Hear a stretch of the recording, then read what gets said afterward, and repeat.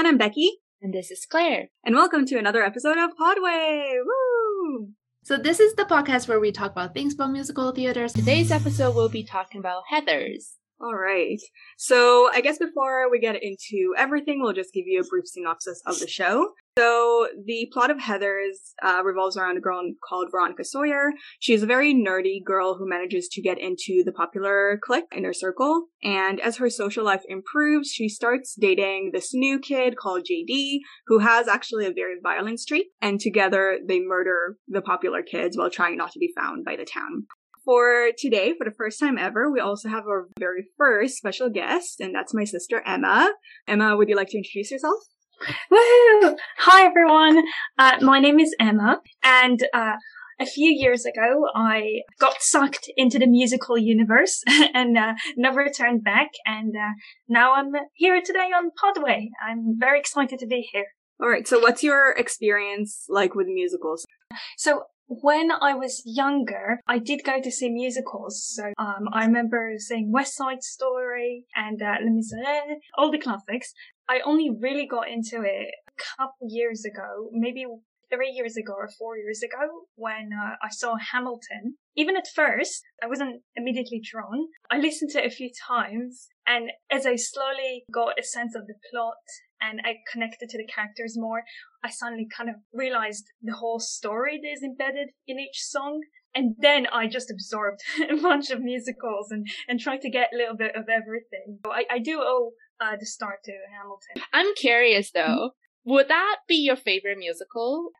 I would say that it's in the top 3. It is still very hard for me to choose one favorite, but I feel like I owe it to be in the top 3. And I still really enjoy listening to the music, even after years of listening to each song multiple times. And I guess that says a lot about the musical itself as well. So yeah, it will definitely be at the top. All right. Okay. Fair. So that is great to know your kind of like connection to musicals. But now we're going to talk more specifically about Heathers. So usually at this point, we just talk about our own relationship to intellectual property. So Heathers started off as a movie, a 1989 movie, I believe it's when it was released in Canada, and then got adapted into a musical in the early 2010s. So since you're our esteemed guest, I guess you can start off with, your experiences with Heathers. Yeah, so I heard about Heathers from a friend, and I was searching it one day, and I was really drawn to Veronica's voice. So that's the first thing that I really noticed. It was Barrett Wilbert-Weed. She's well known for the role, and her voice was so raw and fresh, and so I was captivated by it. But then I was captivated by the musical itself. It was very different than everything else I listened, and they definitely didn't hold back at all with what they were showing on stage. So I got very curious and drawn to the plot. Quick question. So, did you know about the plot before you get into it? Like, when you listened to the first song, did you have any idea of, what it was about? No, I had no clue. And actually, the first time it was a bit too explicit for me, so I also skipped a lot, but I still enjoyed it. Do you remember which song you first listened to? Oh, The Beautiful. Oh, okay. So, you started from the actual first song. Yes. Yeah. Okay. How about you, Claire? I watched the musical from the beginning to the end, so that was also my first song. But I came in with no clue of what's going to happen. So honestly, on my first note of the song, I wrote, "High school drama is so old. I have no idea why Becky liked this." And it took a total turn. So I honestly came into it blind. I didn't know what it was really about. And it just seems very casual, usual, the mean girl type of high school stuff that you would expect from early 2010 teenage movies kind of. Yeah, how wrong I was. Yeah, for sure. So I think I'm the only person who heard of the movie first. I'm getting that right, I think. Probably. So yeah, I think the movie is really big in the same circle that you mentioned. So the people who watch Mean Girls, who watched all the rom-coms, even though it's tonally very different. I think Mean Girls actually has a lot to owe for Heathers, and it probably based a lot of things off of it too, in addition to another book that it was actually based off of. So it's something that existed in the cultural zeitgeist, but I heard also that it involves kind of a lot of murder, and I get scared very easily. So it was something that I was really reluctant to watch. I read the IMDb and I was like, oh, what's the score for intense and scary scenes. Oh, that's too high. So I actually put it off and I didn't watch it until preparing for this video. But this was my first introduction to Heathers. So that means that when I was exposed to the musical, I didn't actually go into it blind because I was very aware of the plot. I knew of its existence, the musical, but I refused to watch it on the same ground as why I refused to watch the movie. But Emma came and played it like over and over. That kind of convinced me to give it a listen. And I thought it was very well done musically as well. So I think I just like started listening to it more and more and more. And I grew to really like it as it went on. But actually, I didn't watch it still. The musical or the movie up until preparation for the episode. So while I listened to the soundtrack many, many, many times, I never watched it. So it is kind of new for all of us, I think. So it's exciting to talk about. Another point of exposure that I have for it is I, in my free time, like watching YouTube videos, and one of the YouTubers I like watching is named Carrie Hope Fletcher, and she is very well known on Broadway, or more like West End circles, because she is British, and she played Veronica Sawyer in the West End revival of Heathers. So I was also really, really excited to watch her part of it. So preparing for this video, I watched the movie, the musical, Broadway version, and the West End version multiple times. You're well prepared. I am well prepared. I'm well prepared. Amazing. Okay. Wait, also, I have a question for Emma. Since Becky is very, I guess, not a tragedy or like a scary movie type of person, how about you? Like, are you more into murders and stuff? Oh my god, that came out wrong. But you know what I mean? What are you asking, Claire? No, I got you. No, I'm definitely not into horror movies or murder type, but I didn't really know what I was getting into. But even after reflecting, I feel like it had a little bit more of a Scream Queen vibe to it. In terms Which is of murder. amazing. Yeah, it's a really fun show. I think Becky and I practically binge watched it. We did, yeah. But the point is that there were murders, and when you read the plot, like it might seem rather gruesome, but the way it was displayed in the play was more in a comedic way, a little bit, or at least more light way. This is definitely something that I shouldn't actually have feared, I don't think. Like, I think people who are 12 and older should easily be able to watch it without anything bad happening. Like, I don't think it's that big of a deal, especially the movie. Like, obviously the murders happen there as well, but they're the least gruesome thing you can imagine. So I don't think it's really, really bad in terms of that. The only thing that I think would maybe disorient parents is the heavy themes that this involves, and definitely maybe this could be like a small trigger warning. This musical is very explicit in many ways. It involves murder, as we mentioned, all throughout. It involves suicide, eating disorders, rape, assaults. Definitely has heavy themes that are not for everybody. Yeah, but I think for murder, like, coming out from Sweeney, I don't think anyone can top that. Yes, I agree. Yeah. I agree with that 100%. You should have told me that it was about murder to get me interested. I did! Like, so, really? Did you? Yesterday. I totally forgot. Oh, that was too late. I don't know if I should reveal this outright, but I feel like I'm the biggest supporter of it, even though I was the most reluctant at first. Is this accurate in my assumption? Well, I'm gonna say it first just because I was quite disappointed after watching it. So I told Becky about this, and I was thinking about like, I don't really know if I'm gonna be, the only person who's saying that I don't really like it that much. And then Becky recommended that I play the soundtrack 24/7 and then just keep on listening to the songs until I get to accept them. So I was thinking, all right, she kind of got through the Romeo and Juliet 2.5 musical for me, so I might as well do this one for her. So I tried to do that all day today, and I find this tactic actually kind of worked.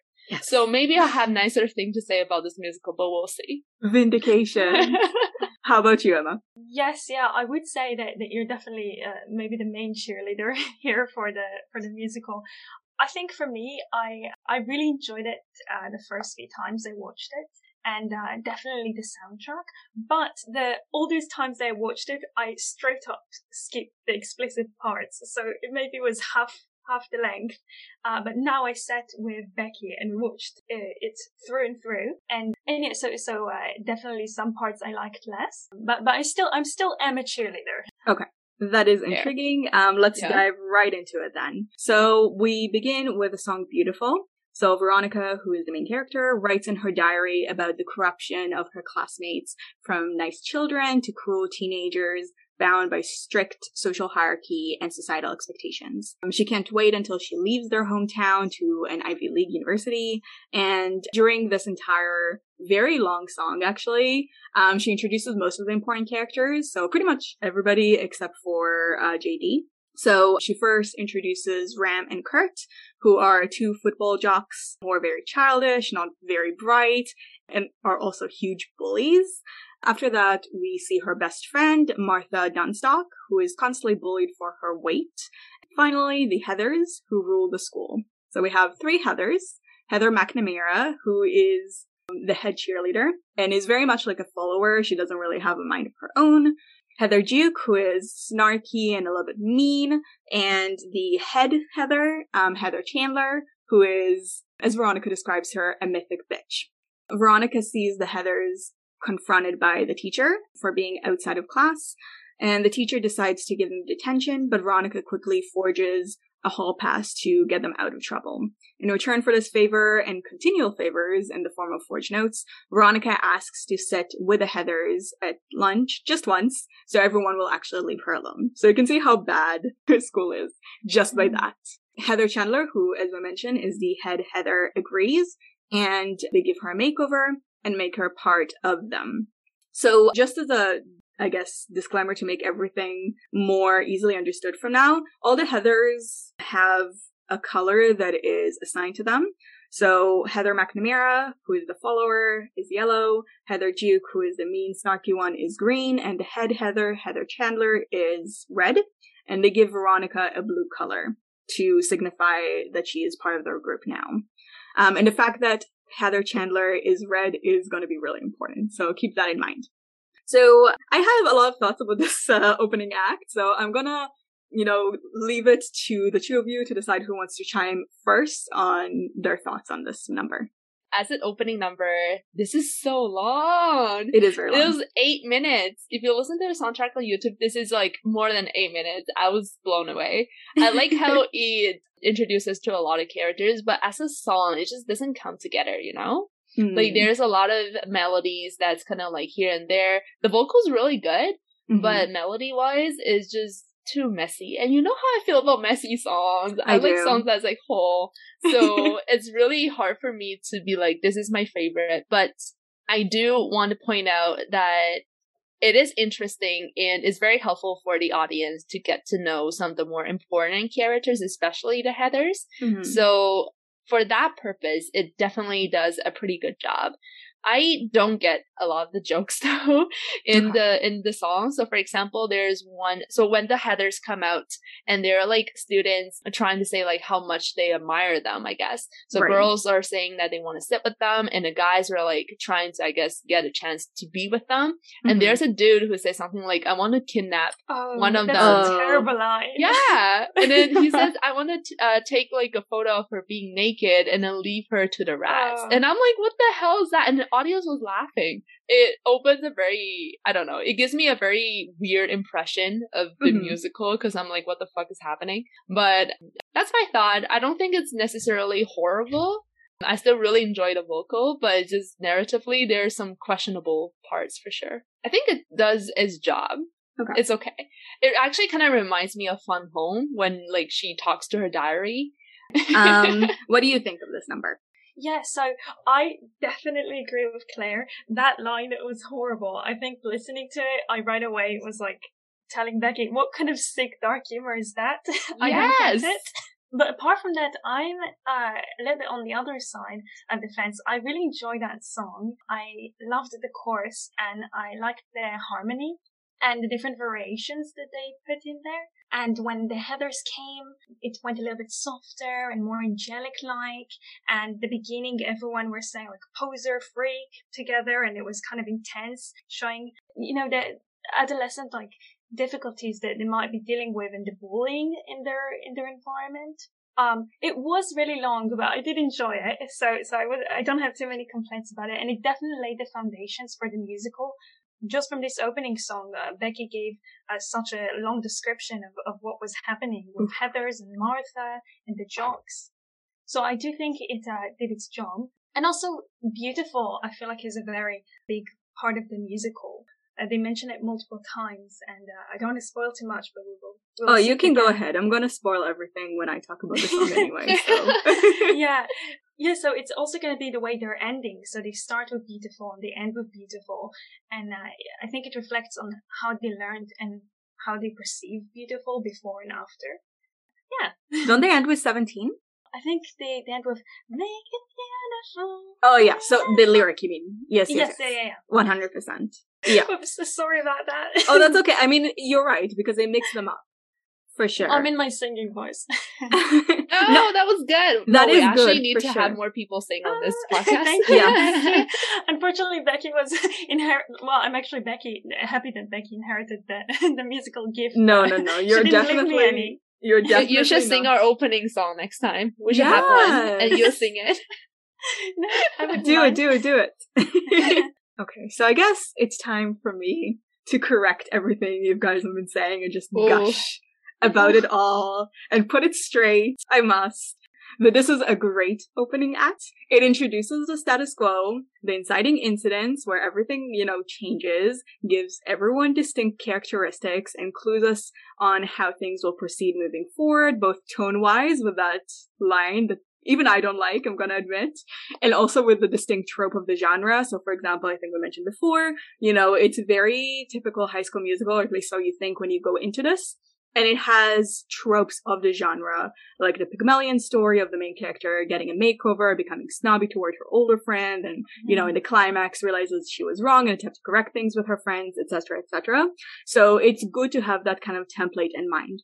The acting that neither you mentioned here, amazing from every single character. True. Amazing. I especially love Heather Duke throughout the entire thing, but especially here because she is really fun to watch. I like the Cheesemean. I really like main characters in general, and she sells the performance so well.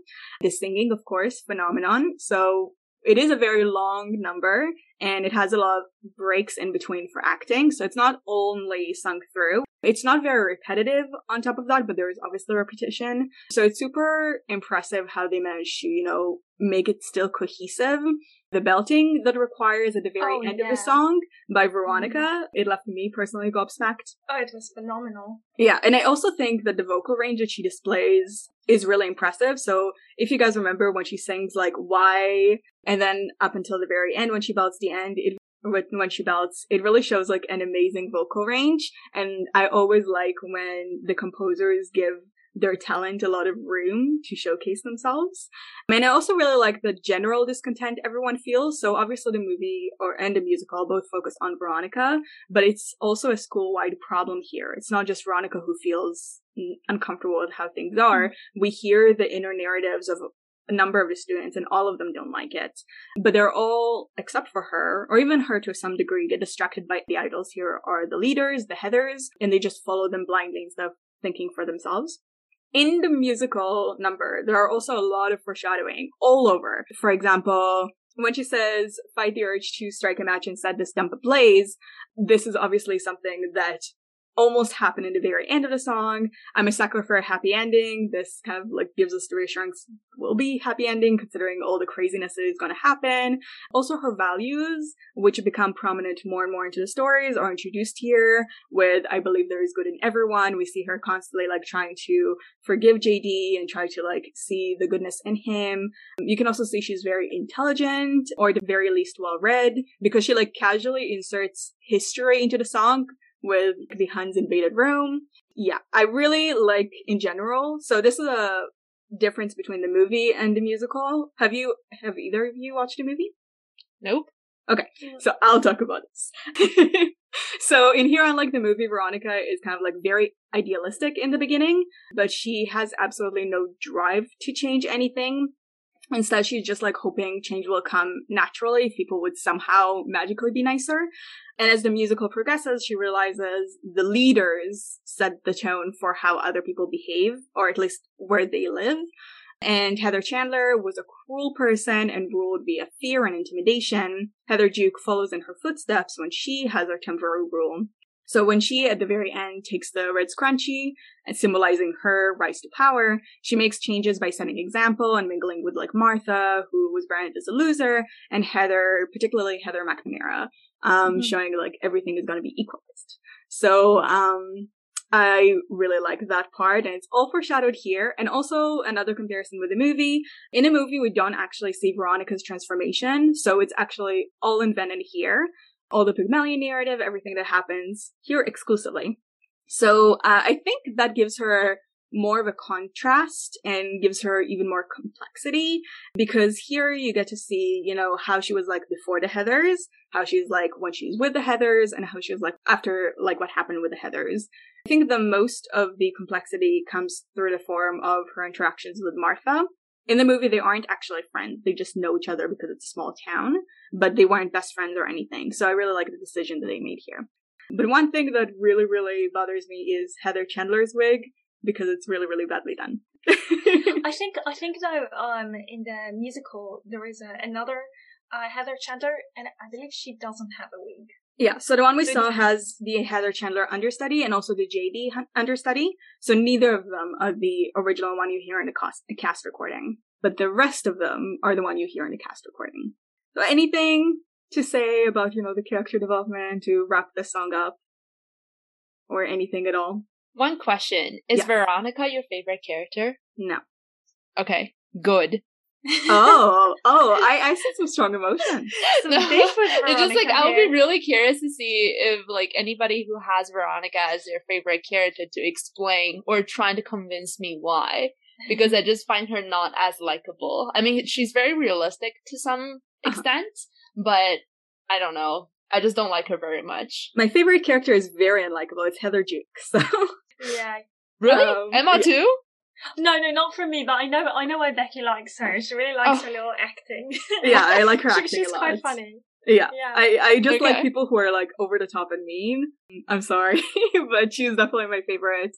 And I'm not trying to, you know, try to make her more like palatable or appeasable in any way. Just, I understand I'm flawed. I take that in. Who's your favorite character? Who's your favorite character before you're throwing stones?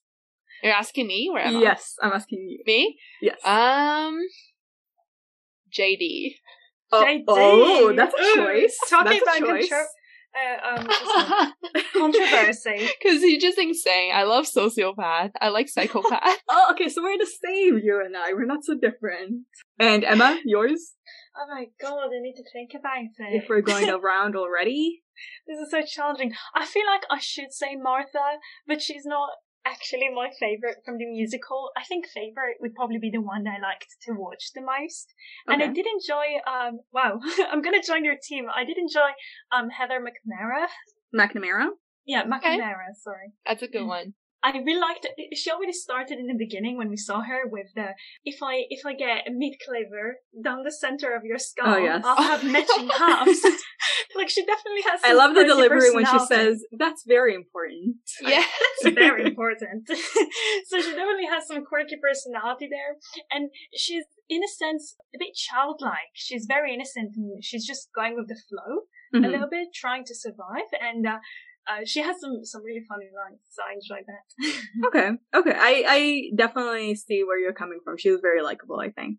All right, so to the next one, Candy Store. I think this is a pretty big one. Iconic. It's very iconic, yeah. So, from the opening number, we have a 3-week time skip. We find Veronica has been acclimating well to her new position with the Heathers, but has been, you know, cutting out her old friends a little bit, specifically Martha, to hang out with the Heathers more. So Heather Chandler asks Veronica to forge a love letter in Ram's writing, which she reveals she'll give to Martha to pull a prank on her. And she tells us that Martha has been in love with Ram for a very long time. Veronica resists at first, saying it isn't right, but gives in after Heather Chandler lays the law, essentially saying, if you're not with me, you're against me, and if you are with me, you're on top of the world. Okay. So I'm just gonna say that musically, it's okay. I actually found the soundtrack version a lot nicer. When I watched the musical, I didn't enjoy the song at all. I think the lyrics is pretty boring. It's like a pretty typical high school bully crap. But let's not forget, by this point, I had no idea what the story is about, really. So to me, it's just like another bully song, and that was it. The other thing, I guess, like after listening to this for a little bit more, I like how in this song, like Heather says, "Let your mommy fix you a snack," and then later you actually see Veronica's mom says, "Veronica, I fix you a snack," which is kind of cute. Yeah. I did not notice that. That's so good. Yeah, I thought it was like, oh, okay. Great foreshadowing. Yeah, they have a lot of foreshadowing for sure. I definitely prefer the soundtrack version though. Alright, that took more than 10 seconds. But yeah. It is a different actress, because this is her understudy, so I can see what you mean. I think Emma felt the same actually as you. The start of it was very intimidating, actually. The way that Heather Chandler was, what was she saying there? She was like, "Are we gonna have a problem?" It was very intimidating. You've got a bone to pick? I'm not gonna continue that one. Oh, no? No. And I liked how the musical wasn't downplaying how brutal bullying can be, and I feel like it did a really good job conveying it in the song. Yeah, I felt this was a good song, and it was suitable for the Heathers. I wouldn't say it was my favorite, but it was a fun one. And That's fair. I think it's definitely a big number, but I wonder how many people would consider it their favorite. I like it just fine. I think there are only 2 songs I always skip here. This is not one of them. As Claire already brought up one foreshadowing, another foreshadowing that I really liked is Martha had a thing for Ram for like 12 years now. This would kill her.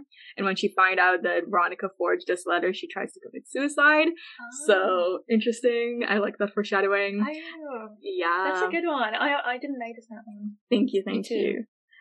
So overall, I think it's a great song. It showcases Heather's absolute iron grip over the school and the rest of the Heathers who are physically in the background behind her. And they also like provide the backing vocal to the song. So it really shows like also the dynamic between them. So for example, Heather Duke has her eyes on like the head Heather title when she tries to sing the main vocal parts, but is harshly pushed down by Heather. Heather Shut Chandler. Up, Heather. Exactly. And in the movie, she's actually targeting Heather Duke very aggressively. Like she always makes her the butt of the joke, and she always tries to like put her down especially. And I feel like it's because she knows she has aspirations. And this is showing a little bit here. And also the entire stage is colored in red to symbolize, Heather Chandler and showcasing that it's her rule, her domain. And I also love how absolutely childish the song is for a villain song that is. Like, it's literally called Candy Store. And I think, like, that's one of the most childish things you can think about, right? And the thing that she boasts about during the song, like having money, being pretty, all these, like, stuff, are very superficial signifiers of status, but don't necessarily mean much besides appearances, which I think is also a very childish way to consider things. Another, childish aspect is you don't want people to see you as a baby, come down, do the grown-up thing, like smoking and drinking, obviously bad for you, don't do any of those things. Calling her essentially chicken, but in a more adult way, which kind of like tries to provoke her in a very childish manner. It does work for Heather here, but interestingly, it doesn't actually work for JD when he tries to do the same thing before they accidentally kill Heather. So I think that the childishness of it all shows that even though Heather has like a death grip over the school and the people in it, she's still like a very small fish to fry compared to like the real world. It's something they actually showed in the movie. To maintain her status in high school, Heather has been taken advantage of by like college students. But in here, they forgo that, which is fair. I think they conveyed well enough through here that, she's not using her power in a very adult way. Yeah, I think it's really good. It's super fun. And I really like that she revels in all the brutality that she causes. It really showcases how much of a villain she is. All right, so the next song is Fight For Me. And this is when we're introduced to Claire's favorite character, apparently, JD. So, he is, of course, the love interest / antagonist here. Veronica notices him first and strikes up a conversation, and he's very clearly, an individualist with some snark and an ideology straight off the bat. Like, you can see that, like, clearly. Ram and Kurt are really jealous by the attention JD is receiving from Veronica and decide to taunt him and then beat him up. However, JD overpowers them both. And Veronica witnesses this and is immediately infatuated with JD despite not liking violence in general. So I think I'll go first for a change in this one. It is going to be a bit long. I have some thoughts again. So I think the song is a banger. It's really, really good. Veronica's voice is everything. I like it a lot.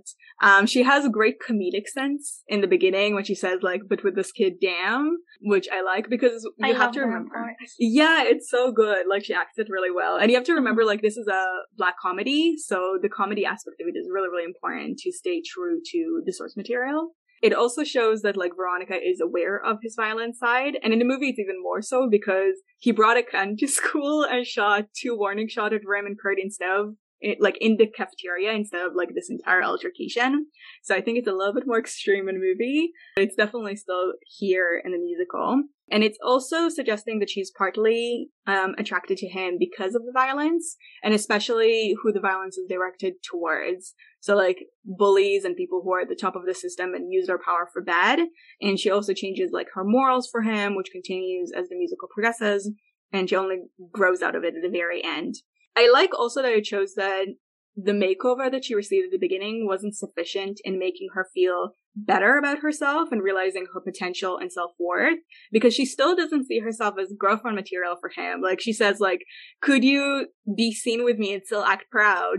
It kind of, like, makes us understand that this is why she still hangs out with the Heathers, because she doesn't really think of herself as much, and she thinks they are a source of her power, rather than the power being something innate to her. So yeah, I really like that. I found it interesting that she wants for him to fight for her, but when he does, she's like, oh no, actually not like that. I don't want that. So it's like, sorry. Make up your mind, Veronica.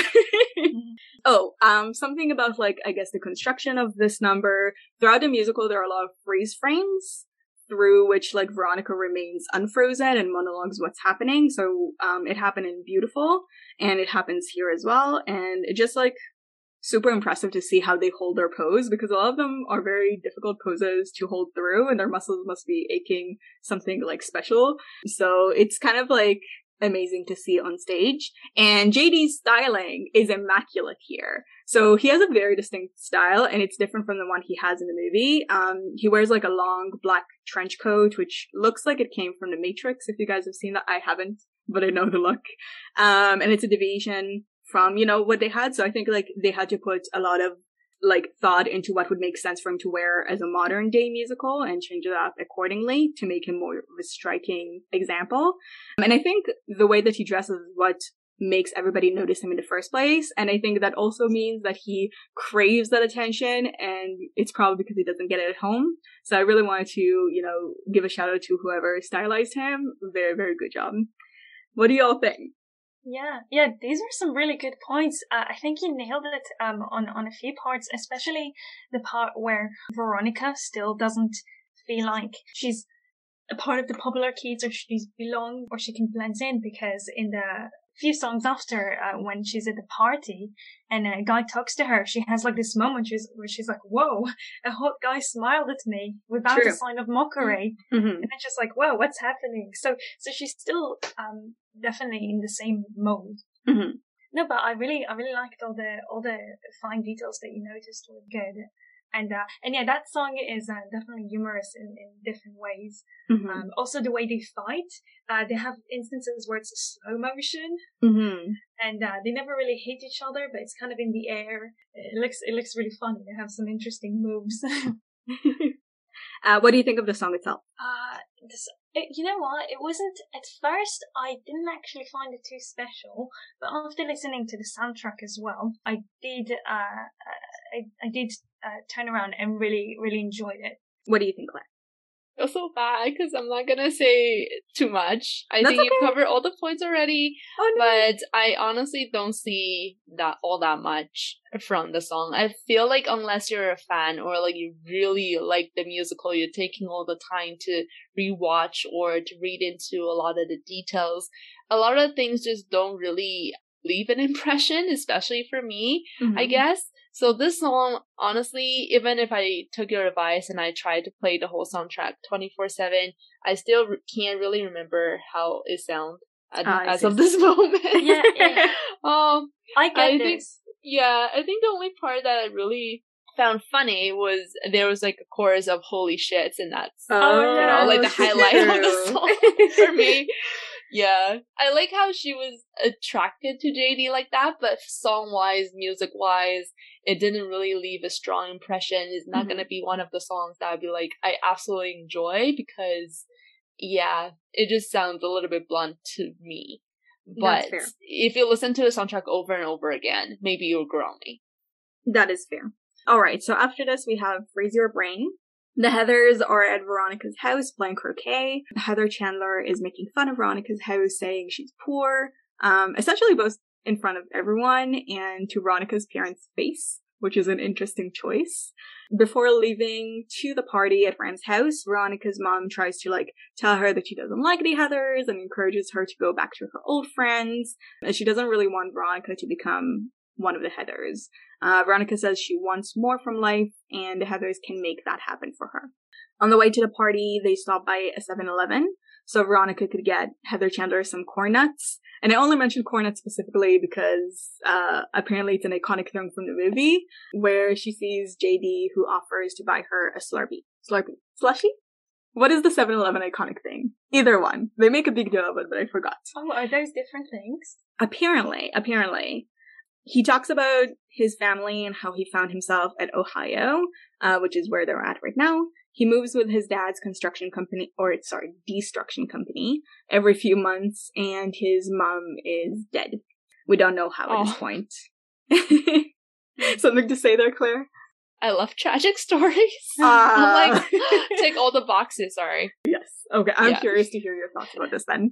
JD finds the constant presence of the 7-Elevens in all the places he and his dad are forced to go to or to move to really comforting, and uses the slushies, I think it's slushies, correct me if I'm wrong, as a way to freeze his brain and forget all of his troubles. Okay, so why won't you start with this, Claire, then?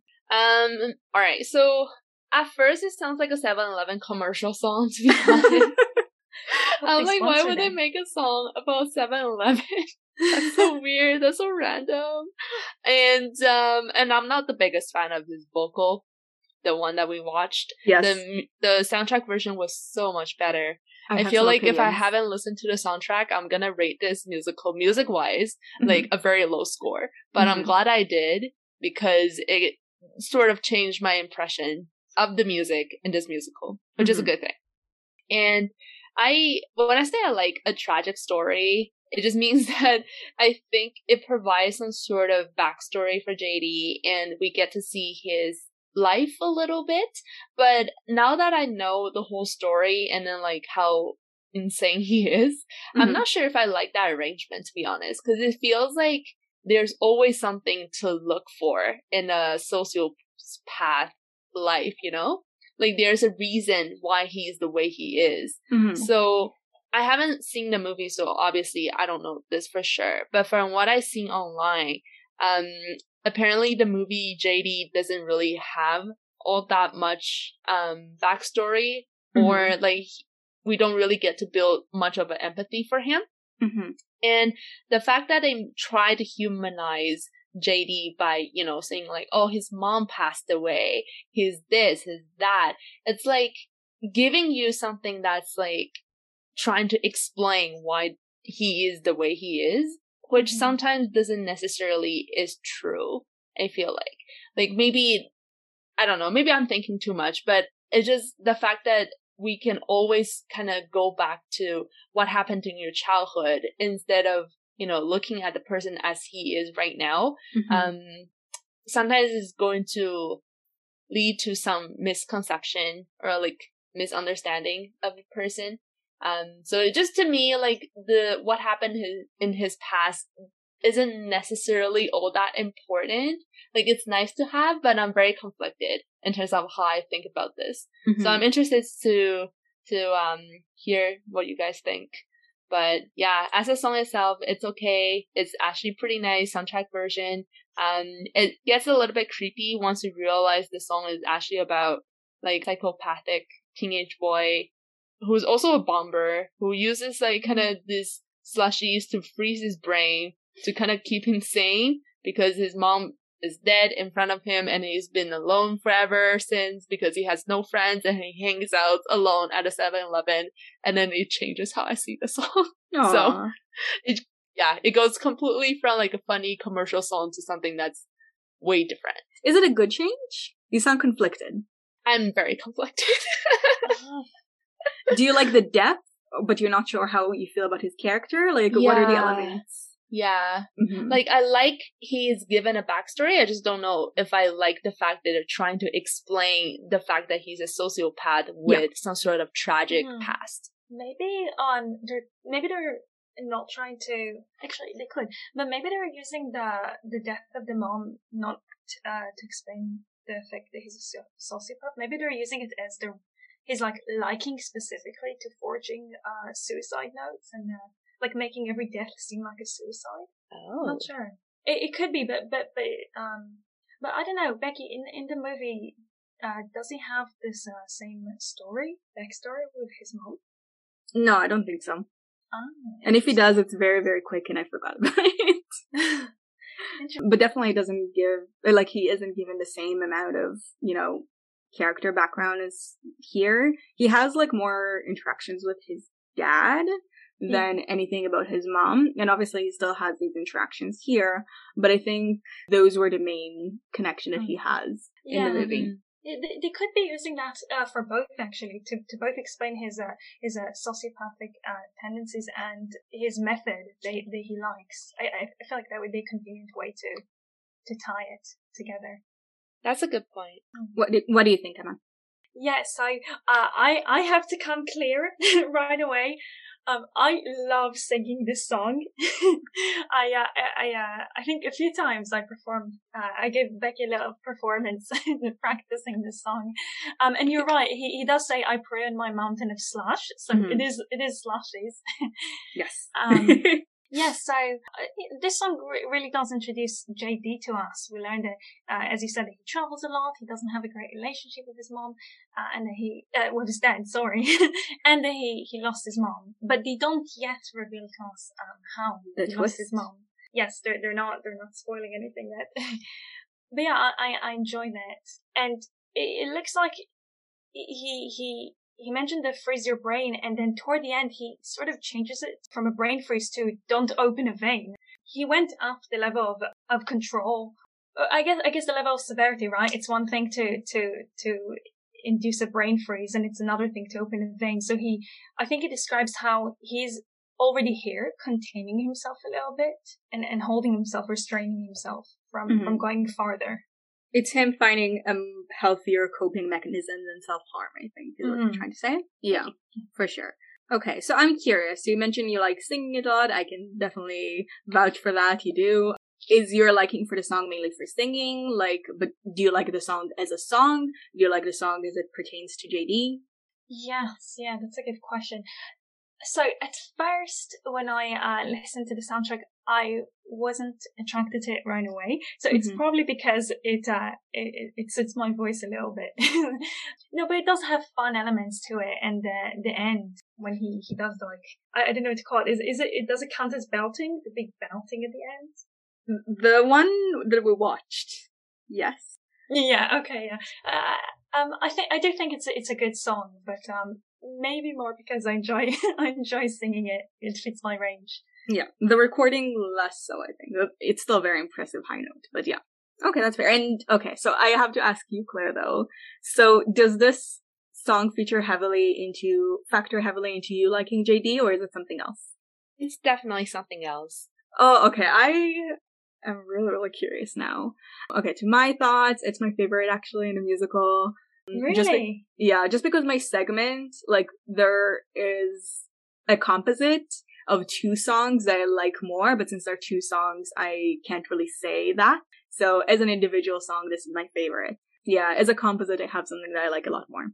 I don't know, I just really, really like, in terms of the version we saw compared to the soundtrack, since we mentioned it a couple of times, we saw the understudy for JD, so it's not a person we heard. And I personally really prefer the soundtrack version, so the original person who plays it, or even the West End guy who sings it more. My order, as somebody who saw both of them, or all three, I guess, would be, the original guy, then the West End, then the one we saw in the video, the understudy. Just because this guy reads me as Prince Charming, or even a Dear Evan Hansen vibe, rather than, a psychotic murderer. And for me, because, it's so entrenched into who JD is, that's kind of a problem. Like, he has a great singing voice, and he obviously is a very talented actor and a performer in general. He seems so... Very sweet. Yeah, seems very sweet, and I just can't see him as, like, a psychopath. And I maybe, know like... what you're talking about. Exactly. And I mean, maybe I'm the kind of person who, knock on wood, would get murdered because of that exact thing, but he doesn't seem to me as psychotic as I would like JD to be. And I also thought that it's really interesting that he uses escapism as a coping mechanism to live through his trauma. It doesn't seem to be working for him at all, considering, like, all the length he'll go through. But it's interesting to see what he tried so far and what he's not keen on trying.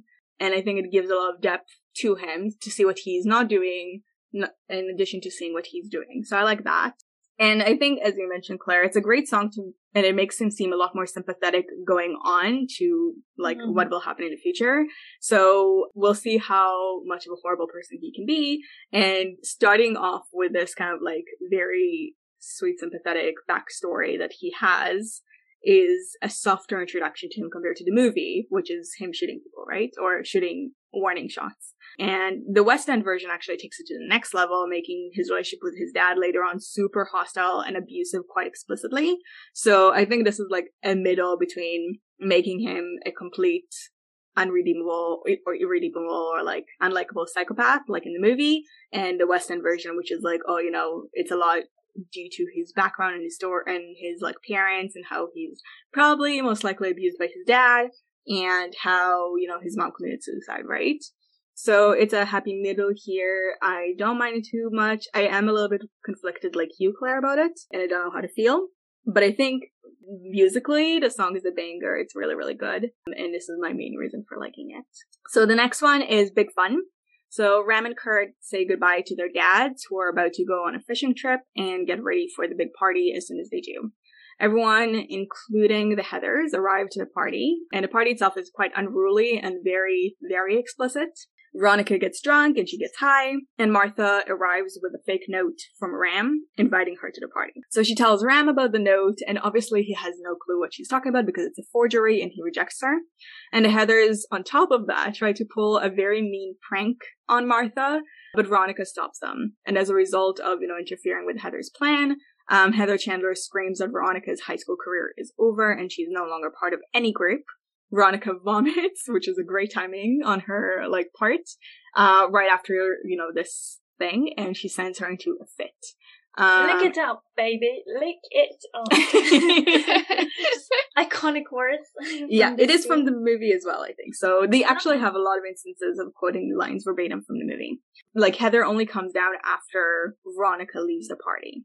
I think this was the first song that was rather explicit for a bit too much for me. Not the chorus. I think the chorus was super catchy and very fun, and the melody too. It is a good song.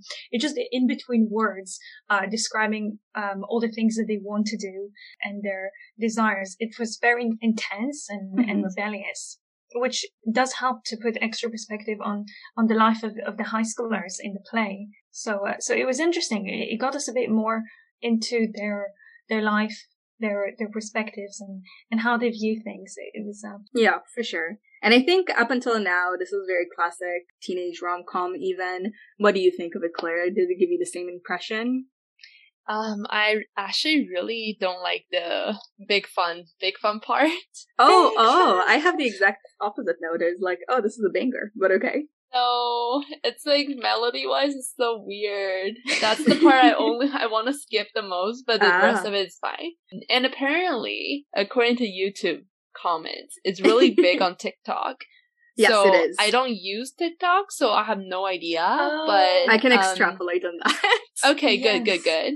Okay, so I guess you're lukewarm on the song overall, because Big Fun is like a big part of the song. So is that right? In general, it's pretty fun, but I personally don't really like how it sounds during the big fun part. Okay, that's fair. Yeah, personally, I think it's a pretty good song. Not necessarily off my favorite, but I think it's definitely up there. Obviously, it's completely and totally inappropriate, but it has many bangers within it. So for me, a highlight was the Big Fun that was repeating. But obviously, the the TikTok one is when the Heathers start to target. Yeah, when the Heathers start to target like Martha Dunstruck. They go like, Martha Dunstruck in the flash, here comes the Cootie Squad. And then they go like, you should shut up, Heather. Sorry, Heather. Look who's with her. Oh my god. And then what Emma did. They have like a whole choreographed dance for it on TikTok, and it's really, really big. Actually, Emma is the one who showed the TikToks. Showed me like a compilation of them. Yeah. So this is a really good banger from this. I also really like seeing Ram and Kurt's dads, who are definitely supposed to be like grown-up versions of them, just based on how they act. And I think it really puts their deaths, spoiler, in perspective later on. Even more explicitly, like when Veronica says like they could have grown up, just because their dads seem to be like less mean versions of them, just like they care about each other, they still very close as people, but they don't seem to target or alienate other people or bully anybody like outright. I think that is a cute little tidbit that puts everything in perspective later on. In terms of everything else, that's a little tidbit for me, but I really love the way Heather McNamara says piñata.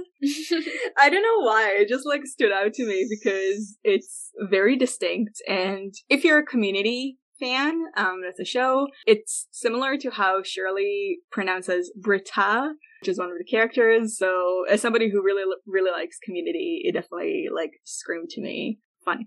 But in terms of the setting, obviously I've never been to a party like this because I don't like parties, but I could totally see how it would be realistic to many like schools in the US and maybe to people who grew up in the 80s. I don't know, like it seems like a lot of teen oriented stuff take the same kind of approach to big parties. People who grew up in the 80s can tell us if you did grow up in the 80s and this is your experience. I hope you're okay. It seems rough. I don't know. But yeah, I'm fascinated to hear your experiences if this is accurate, because this seems wild to me. I think it's a fun, maybe even big fun song, but it's not one of my absolute favorites. Yeah. So I think the next song is actually also one of the bigger ones, and that's Dead Girl Walking. So immediately after the party, Veronica decides to spend the rest of her time before Monday sleeping with JD. She climbs into his bedroom where they do. I guess I'll go a little bit first with a comparison. So this was changed from the movie where he climbs into her bedroom. And I think the reasons for doing that, or at least the reason why this is a good idea, are twofold. So first, it makes JD more palatable, sympathetic, and a little bit less psychotic. And second, I think it gives Veronica more agency over what happens. And I think both reasons are, like, individually are good enough to make this change. And vocally, it's super demanding. It requires a lot of courage to perform on stage as well. And I think, like, the breathing and the belting that is required through the entire song is insane. It has a lot of urgency. It has a lot of aggression, not to mention the over-the-top acting. And it also, on top of all this, has comedic elements specifically from the over-the-top acting, both from JD and from Veronica. So from JD, it's like, how did you find my address? Which, all these comedic elements, I think, make it seem a lot more palatable and easier to digest, because I think what happens there can be very uncomfortable to watch, and this kind of like cushions the blow, for me at least. But what do you guys think? Yeah, actually, just to add on the comedic part you mentioned, Veronica has this moment where she's like, oh, I'll run to Seattle. And then she's like, oh, wait a sec. I don't know, the motorcycle. Yeah. Motorcycle. Yeah, they definitely make sure to insert those moments, which is much appreciated. Mm-hmm.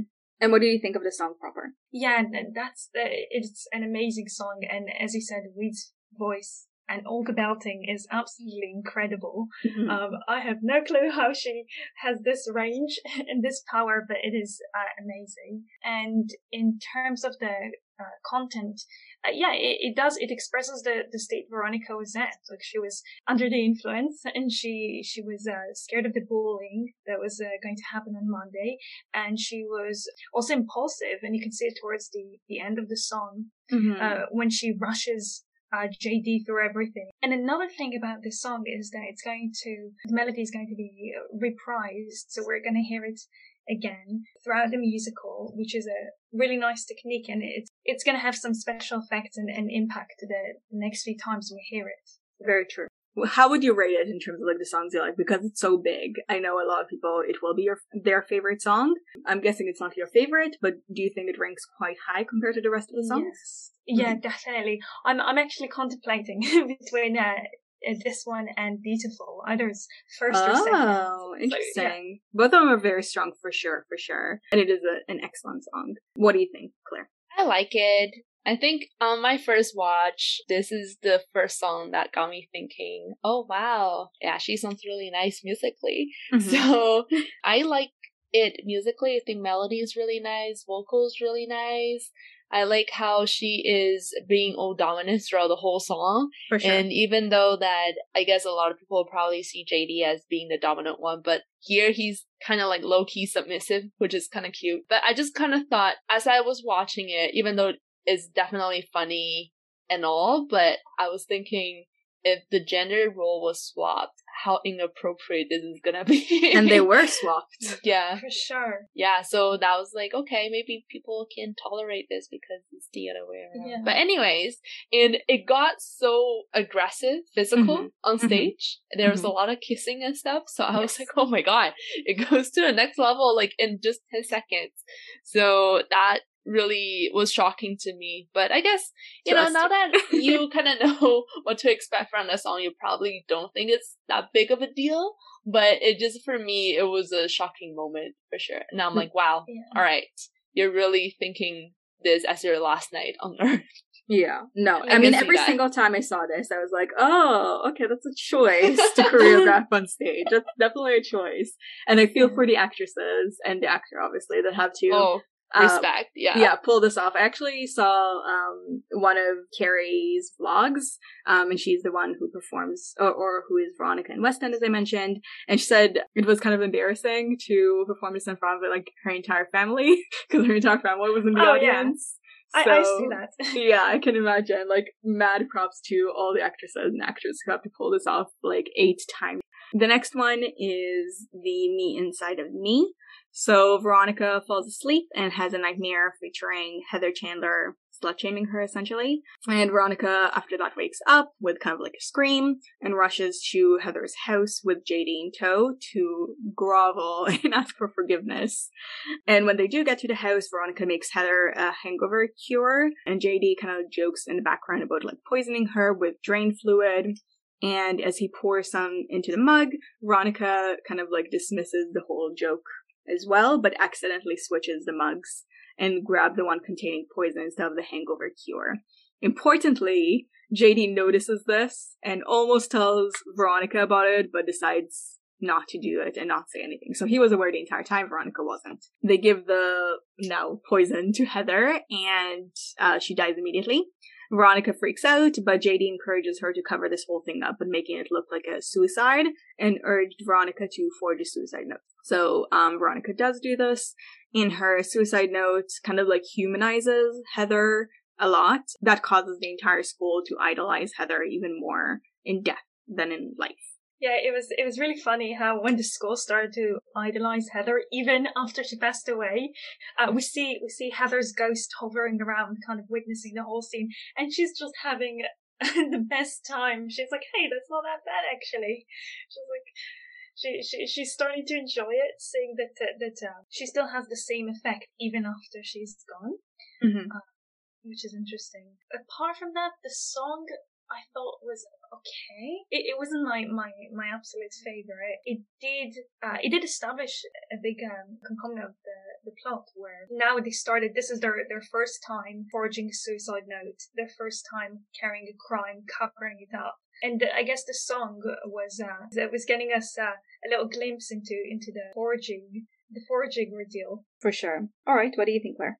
I think the music is nice. I love how chill Heather is. Like after she literally just been murdered, and it's interesting to see how the show really uses its irony to its maximum. Like she's pretty much the only one who doesn't seem to have problems, not that we could see probably, but then her fake ones, that the ones that Veronica created, are the only thing that people care about. Will, like, all the other Heather seems to have more serious problems and nobody seems to care about them at all. Definitely ironic, definitely interesting. I like that arrangement. I have a spot for JD, so I'm not gonna comment much. When do we discover this? This is not when we discover, like, what causes the soft spot for him yet, right? No, I think at this point I was like, oh, what a horrible person. But then later on I was like, oh, you're so interesting. And I like people who can make me feel like they're interesting people. Because otherwise most people are just kind of, or not people, sorry, characters are just kind of boring. So I like the characters who are really complex and interesting. It doesn't mean I support what he does. Just want to make that clear. Just because if anybody wants to report me to the police, please don't. What will they report you for? I'm curious. What could it possibly be? Okay. Personally, I think the song is okay. So most of the time I actually skipped this song as soon as Heather says, "This is great, I'm bigger than John Lennon," all that kind of stuff. Because this happened to me a number of times with this musical. I thought Veronica said those things, and I was kind of repulsed. I was like, oh wow, she's truly psychotic. Like, who says these kind of things? Like, oh, she really likes that she created murders. It was just like a Sweeney Todd situation. Because I did not enjoy the plot of Sweeney Todd. It was so interesting. Sorry. Yeah, so I thought it was Veronica. And I was like, no, skip. But it wasn't, so it was Heather's. And I think, like, it grew on me a lot in the few days since then. And also, you mentioned Heather's ghost, who is very chill. I like Heather as a ghost a lot more than I like Heather as a person, which is a horrible thing to say. Yeah. Okay, I'm not alone here. She seems just so much, like, sassy, and fun, and, like, the way she taunts is, like, I don't know, it doesn't have that sting anymore. So it's really fun to see, and I love where, like, she goes with all of her insults. It's really nice. Another tidbit that I like is, like, JD going like, oh, look, she was reading the bell jar. I thought it was so funny, and the entire segment around it was actually really, like, comedic gold for me. It's like, oh, I had pain in my path, Sylvia Plath, my problem are myriad, and Veronica mockingly interjecting with, like, I was having my period, and maniacally laughing / freaking out, like, out after this. I don't know if you guys remember it, but I thought it was super funny.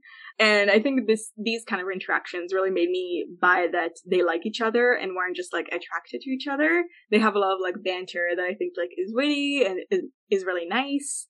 So, yeah, JD is the one who started the suicide monologue, and then, like, Veronica was the one mocking him. So I was going to ask if you guys think that maybe this was kind of like his own suicide note, or maybe he thought about it before, because this is obviously something that he was exposed to in his past, or he knew of. So do you think this is something he considered? Do you think this is something relating to him personally at all? I don't think so. I think here he was really trying to cover it up. Like the book, and also a part of the suicide note has, oh, I'm gonna give all my stuff to everyone. Take this, but take that. That's Veronica from then on. Oh, really? So he's the first part, the part with the book. Yeah, exactly. And then she's like, oh, you're really bad at this. Let me do it for you. I see. I don't know. With the book, it felt quite specific. So I feel like no. Okay. That's one. Yeah, okay, that's fair. So the next one is my first instant skip from this musical, and that's Blue. God, that song.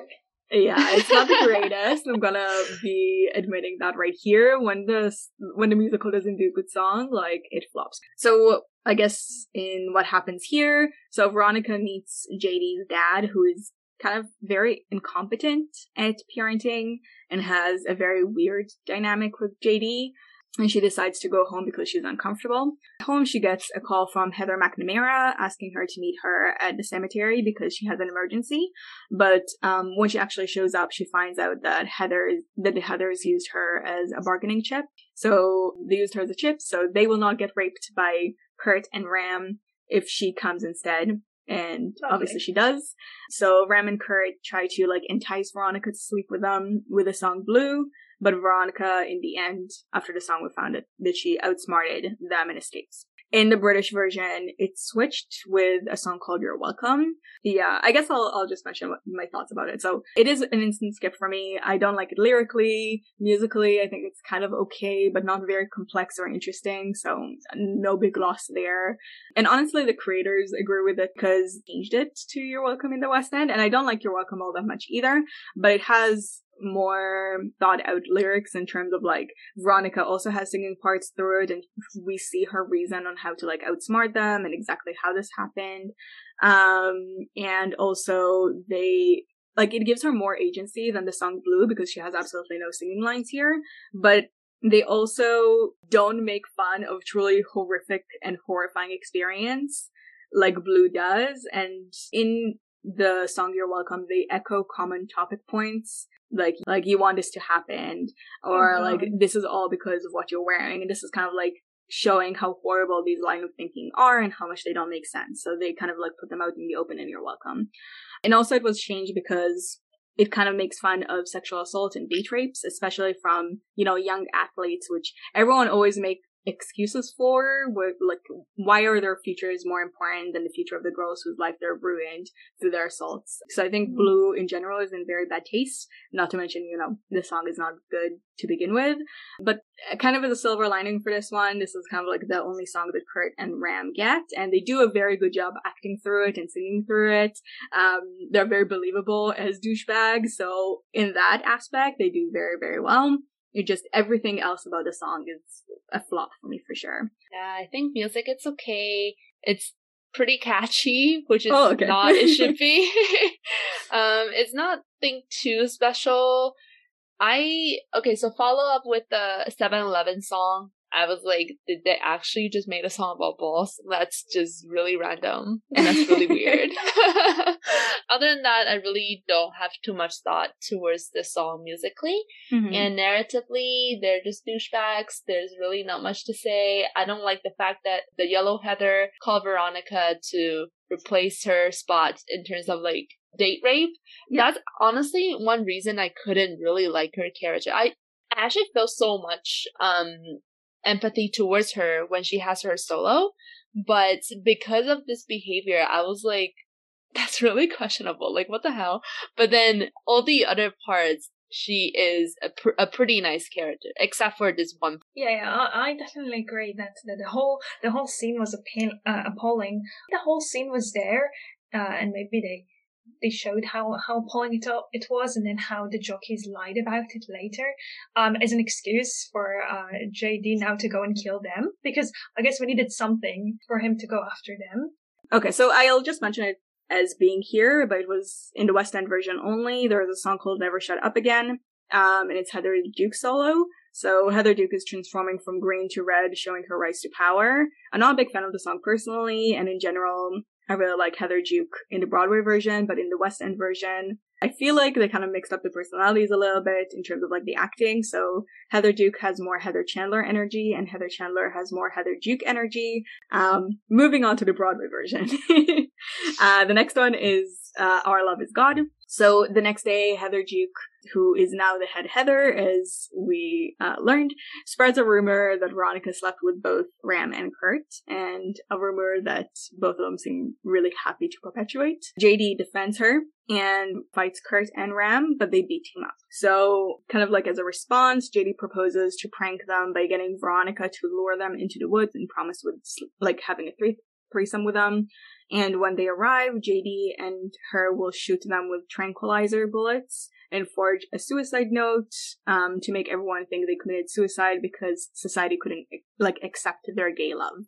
But instead, when this entire thing was unfolding, JD uses real bullets and kills them, you know, for real.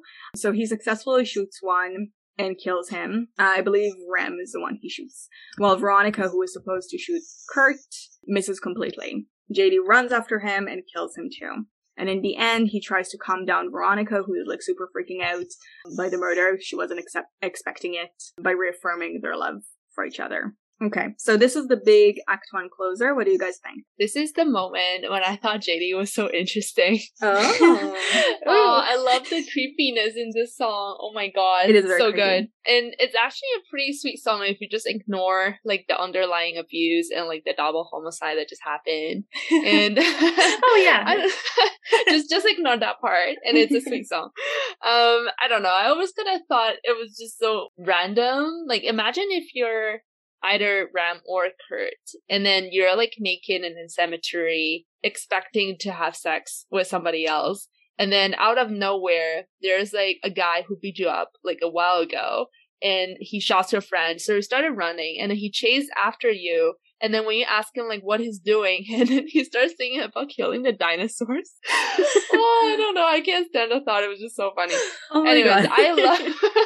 I love the part, like, in the end, he kind of, like, forces Veronica to join him in singing, like, Our Love Is God together, Mhm. and it's just so creepy. You can feel, like, the intense pressure, and it's so scary, too, at the same time. Like, he's, like, showing the evil side. I thought it was such a good Act 1 closer. He, like, finally reveals who he really is, to some extent, to Veronica, and I love that. I just Aw. really like creepy people. Aw, Oh, that is this came your out fave? wrong too.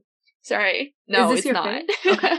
In terms of song, it's not. Ah. But I like the moment of how he is revealed, Mm-hmm. if that makes sense. Yes. Yeah. And musically, like, you like the creepiness aspect of it, or like, do you like it any other aspects?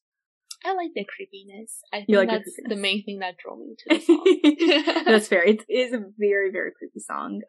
What do you think, Emma? Yes, I'm so happy that Claire mentioned it because I almost forgot. But the part where they just suddenly together is saying that they are what killed the dinosaurs, and like the dinosaurs died because of them. I don't know why. I don't even know what they mean. Maybe you guys can enlighten me. But I love that part.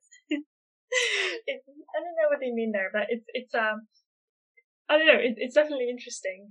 And apart from that, yes, like exactly like I mentioned, you really notice the eerie part of it. The way he says that our love is God, and the melody in which he says it, the tone is like, I don't know.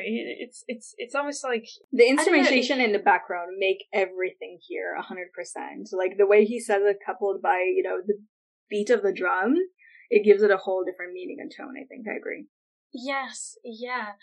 I don't know, it's some sort of an assertion, and he just states it, He's like, and then after the whole scene, and Veronica was so startled by everything. Just at the very, very end, she repeats those lines. I don't know if she repeats it because she's frightened, because she is so disarrayed. She doesn't know what's happening, and she sees JD there after everything, saying that her love is God, and just repeating him, kind of disconnecting from what has just happened, as some sort of a coping reaction. I don't not like it. I did think it did what it was supposed to do. It had an effect, just not my absolute favorite.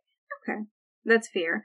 There are quite a few elements that I like about it here. So I think, like, both of you mentioned the absolute, like, eerie, creepy feeling of it, and that's definitely something that permeates through the entire song. But there are also a ton of Easter eggs in this one. So, for example, before telling her about the tranquilizing bullets, JD asks her if she studies German or if she knows German, and when she said she doesn't, he names them Ich lüge bullets, which means I lie bullets. No So way. yeah, it's great foreshadowing if you know a little bit of German. That's so cool. That's interesting. Yeah, so I was like, oh, that's great. And I love that he makes sure to ask her first. Wait, sorry. Quick question. Yeah. I know, Becky, you know a little bit of German. Emma, do you know any German? I just finished first year German. Okay. And I didn't catch that.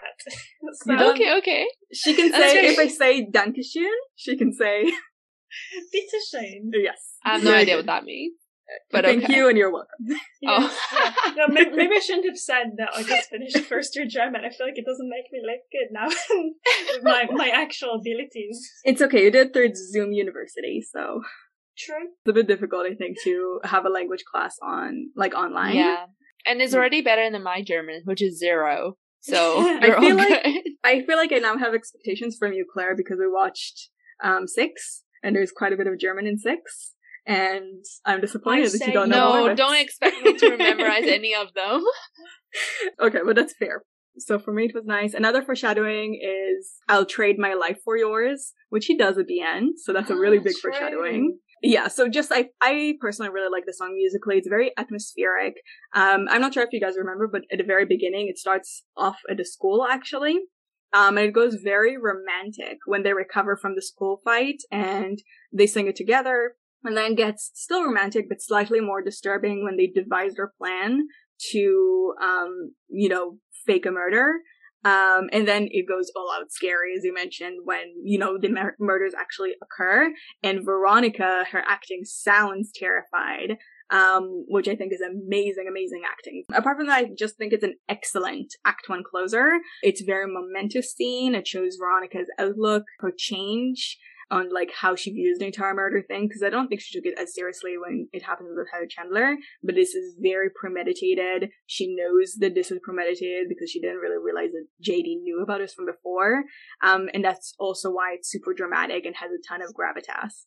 I just realized that the dinosaur part, where they say we're what killed the dinosaurs and, they died because of us, it's almost like they give themselves this grand power, like omnipotent kind of power. And then later on we'll see Veronica say, we don't actually, like when she comes to her senses, she's like, wait, we don't have that power, we don't choose who lives or die. Yeah, totally. I think it's JD's entire outlook on life. Like, he definitely is one of those like edgy people who thinks very highly of the power that they hold within society.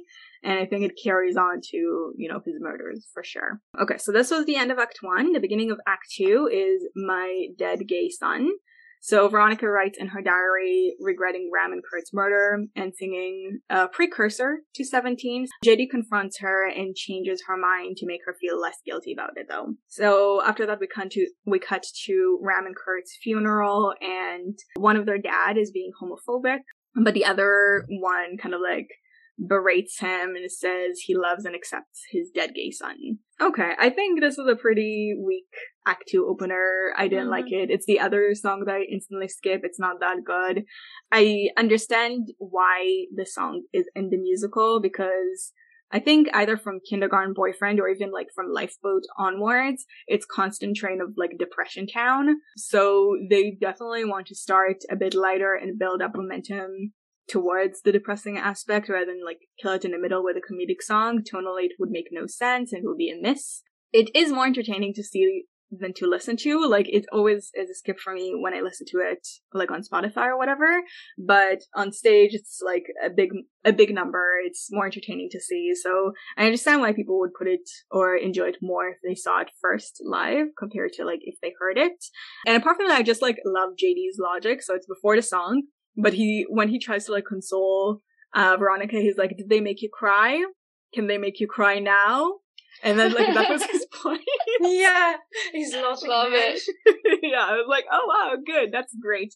The murderer is A-okay now. Thanks so much. Yeah, no, and in the suicide note, when he used the excuse that they were gay and not accepted, and then we discovered that their parents are actually gay. Yeah, for and sure. then he's like, look, it's success. We have to love their parents so much. Yeah, exactly. So that's another thing. So I think the only other reason to have it here, besides like the tone of shift that will happen, it doesn't have much any other bearing on the plot except for making JD think he is right because society is getting more progressive. So it's kind of like to put some more like goods in his basket compared to like everybody else's. So we won't hate him completely. And I think that's part of the process of, humanizing JD compared to the movie. So I'm not a big fan of this, and I'm especially not a big fan of this as an Act 2 opener, but what do y'all think? Yeah, I think music, it's okay. Lyrics are actually quite nice. Like, even though Ram was pretty much like a douchebag, his dad looks like he's a pretty good person for deciding to like open his heart and love his son and like to accept him for who he is and that sort of stuff. But I agree with you. I think it's a pretty weak Act 2 opener. Music-wise, it's okay, but it's not outstanding. And yeah. What do you think, Emma? Yeah, so definitely a skip for me as well. not because the concept or the content is not necessarily good, but after the drama from the first act, I always find it hard to concentrate on the words of this song. I just kind of get, okay, now their parents end up being gay, this is a funeral for them, and that's it. I don't really get much more. Okay, so the next one I think is probably the big number from the musical, and that's 17. So JD is really smug about, the tolerance of the town, like the fact that it's showing, and he thinks that he is justified in the murder, essentially to make it for the greater good. Veronica, however, is unhappy and just wants a normal life, and she threatens to break up with JD if they don't start leading those normal lives. And during this kind of like back and forth they have, we also find out that JD's mom died by committing suicide. So she walked into the building his dad was supposed to demolish, and she waved through the window before exploding. I don't have too much to say about it because it's a really good song in my opinion. It's my second favorite as a standalone song from the musical. I think it's really fantastic, but I actually prefer the reprise of it, which happens at the very end. Narratively, I think it is like, it acts like a good foil to Our Love Is God, where JD convinces Veronica the murders and everything were like something she can overlook. And in here, Veronica is trying to like get JD to act more normal, or to act more like not murderous, I guess. So not only are there character foils to each other, I think, with how they act. So like JD is how Veronica would act if she like took away all her morals or acted to the extreme version of her inner thoughts, which is why they connect. I think this song coupled with Our Love Is God is like a good way to showcase it. And in terms of like personality, I think it really highlights JD's like Joker-esque personality. Like he tries to rationalize the killing through his pain and worldview and kind of like impose that on others, unjustifiably so. But I wonder if, Claire, this is like a good humanizing moment for you, because I mentioned a Joker-esque, and whenever I mention Joker-esque, I think Claire. No, I think the music is good. Soundtrack version, I had to clarify it. The live vocal was bad, and I'm glad that I gave it a second chance. Mm-hmm. Anyways, I like this song. I think, I don't know, JD is so close to being saved here for like a moment. He'll like give it all off to settle down with Veronica, which is so cute, but that didn't happen. I don't know. To be honest, I'm just gonna spoil it a little bit, but go ahead.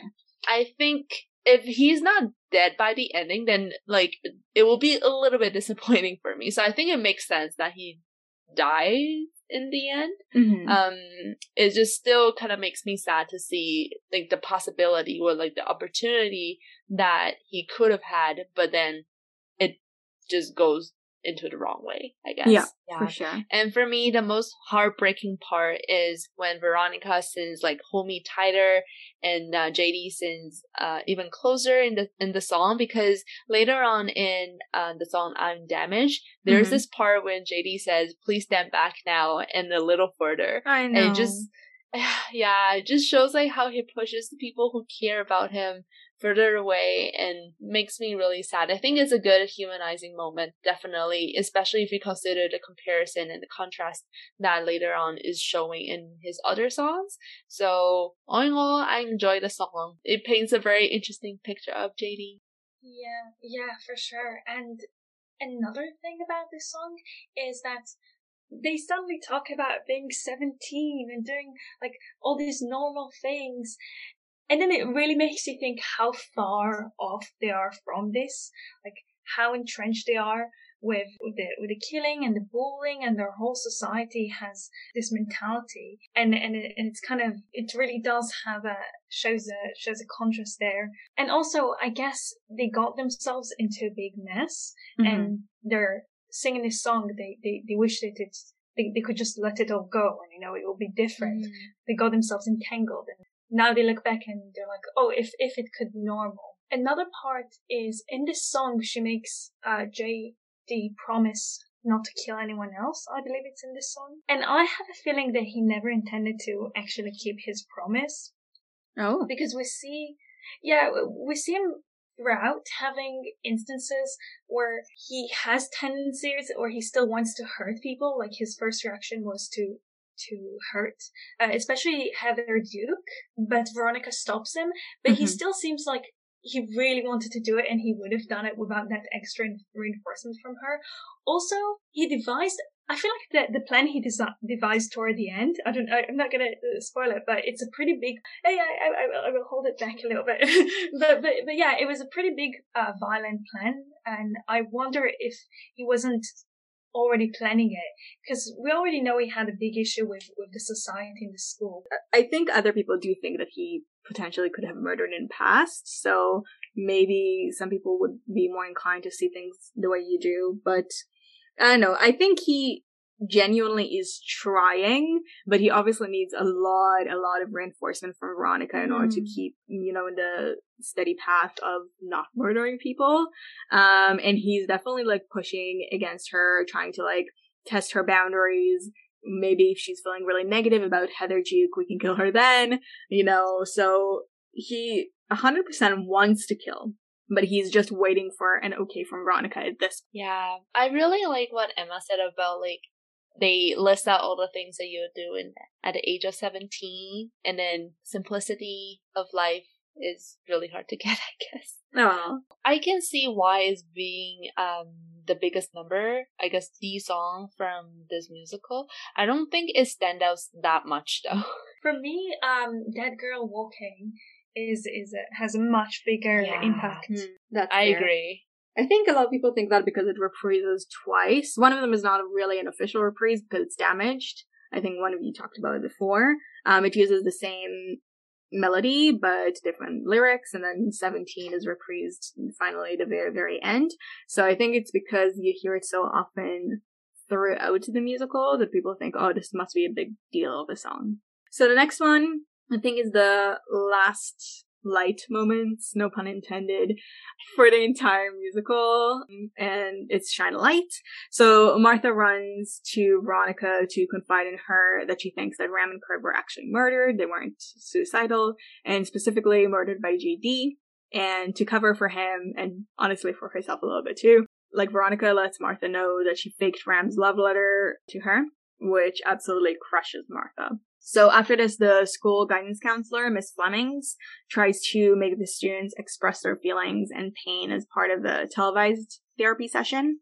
And I guess I'll go with my thoughts about this first. So I think it's an okay song. It's not like, I would say it's either middle or bottom of the pack.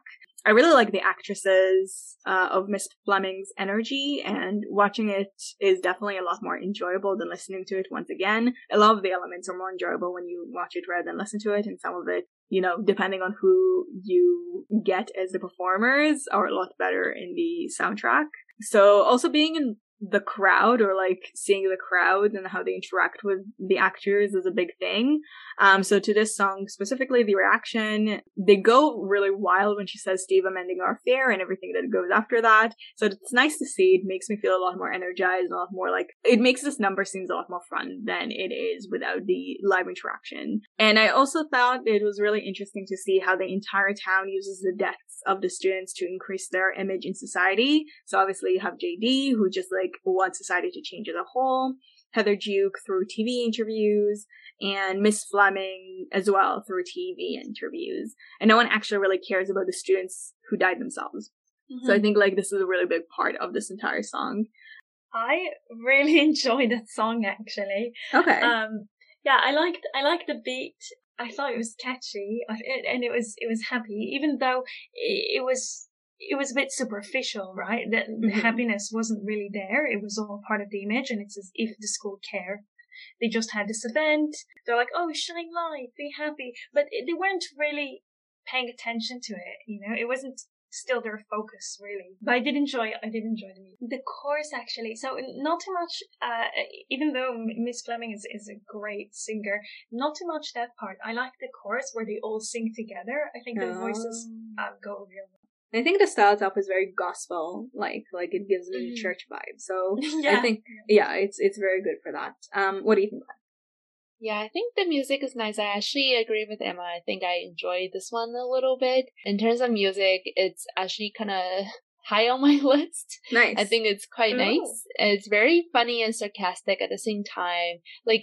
And I love the fact that it's not trying to be a positive song necessarily. Like, it's making fun of all those, like, you know, the be positive campaigns, like the ones that really want you to think that by shining a light on your problems and staying positive that you'll be fixed. So I like how they make a joke about that.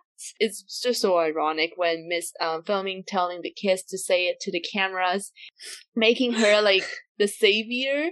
I don't know, it just, to me, it seems like she's only wanting them to talk about their problems so she could, quote unquote, shine a light on herself. I like the sarcasm in the song, and musically is also quite nice. So in general, I quite enjoy it. All right, so after this we have, I'm going to group them together actually, just because one of them is really, really short. So Lifeboat and Shine a Light Reprise. So Heather McNamara lets slip that she has suicidal thoughts, and Miss Fleming convinces her to fully reveal her inner thoughts and fears on national TV. And as soon as Heather McNamara is done, Heather Duke makes fun of her for revealing her suicidal thoughts, essentially. Miss Fleming then suspends Heather Duke for her behavior, and Veronica chastises Miss Fleming for taking advantage of the situation and not actually doing anything, you know, for the students. She goes on an entire rant admitting at the very end that she killed all of them, but nobody actually believes her. So instead they project their own thoughts. Some people will say anything if they think it will make them popular. After this whole debacle is through, Veronica rushes to the washroom just in time to stop Heather McNamara from committing suicide. In her mind, Heather is encouraged to commit suicide by Heather Duke, which is where the reprise comes in. And yeah, that's the end of those two songs. So I know Emma has a lot to say about Lifeboat, so I'm gonna let you. A little bit. I'm gonna let you take the lead here. Yeah, so I used to really like this song. It was different than the other songs in the musical. I felt like it was a little calm in the beginning. It had a bit of a melancholy feel to it, less dramatic or exciting in a sense. And yeah, so I actually auditioned to a theatre that was running Heather, and I auditioned for Heather McNamara role. No So way! Yeah. Did you sing this one? I did practice this one, but I sang one from Sister Zach. Okay. Yeah, I thought, but I did dress like her a little bit. I tried to look the role. I heard the chops. Yeah, so Gotta appreciate the effort. Yeah, maybe I'm a little bit biased saying that she's my favorite, since I had to listen to her song again and again. I didn't get the part, but it was still a blast to try out.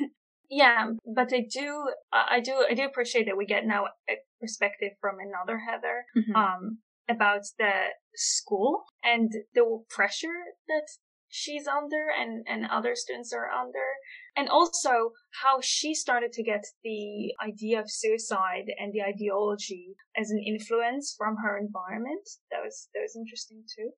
But apart from that, I thought it was a solid song. All right, Claire, what are your thoughts? Yeah, I like the song too. I'm thankful for, you know, writing a song that kind of explains the feeling of anxiety in a way. And this is a level that people who have not experienced this horrible condition before, like I guess myself and many others have, it actually gives you some sense of like what it feels like and how helpless that it could have felt if you're in that situation. So I don't know, like I think it gives you a little bit sense of hope of like what life could be different. Obviously for Heather it's very unfortunate because nobody else seems to care, but that wouldn't necessarily be the same case, like, you know, if you're experiencing something similar. I like how they touch upon some of the deeper or more serious things like mental disorder or like depression, that sort of thing. I appreciate it on that level, but other than that, I don't really have much to say. I like how it adds some character to her, but yeah. But that's about it. I mean, I like the song, but apart from that, I don't really have much to say about it. I think it definitely adds more emotions and more complexity to Heather, is pretty much what you have said. It's a great song vocally. It shows, again, the actress singing chops. And it is a very sobering moment, considering up until now, Heather McNamara was portrayed as a very ditzy, a bit of a airhead character. So showing that she has complex emotions, I think is really great for her. In terms of Shine a Light Reprise, I actually really like this reprise. So Heather Duke singing it shows that she continues 100% Heather Chandler's reign of terror through fear and mockery, because that's exactly what she does to her closest friends up until now. I thought that was like a really, really good way to show it.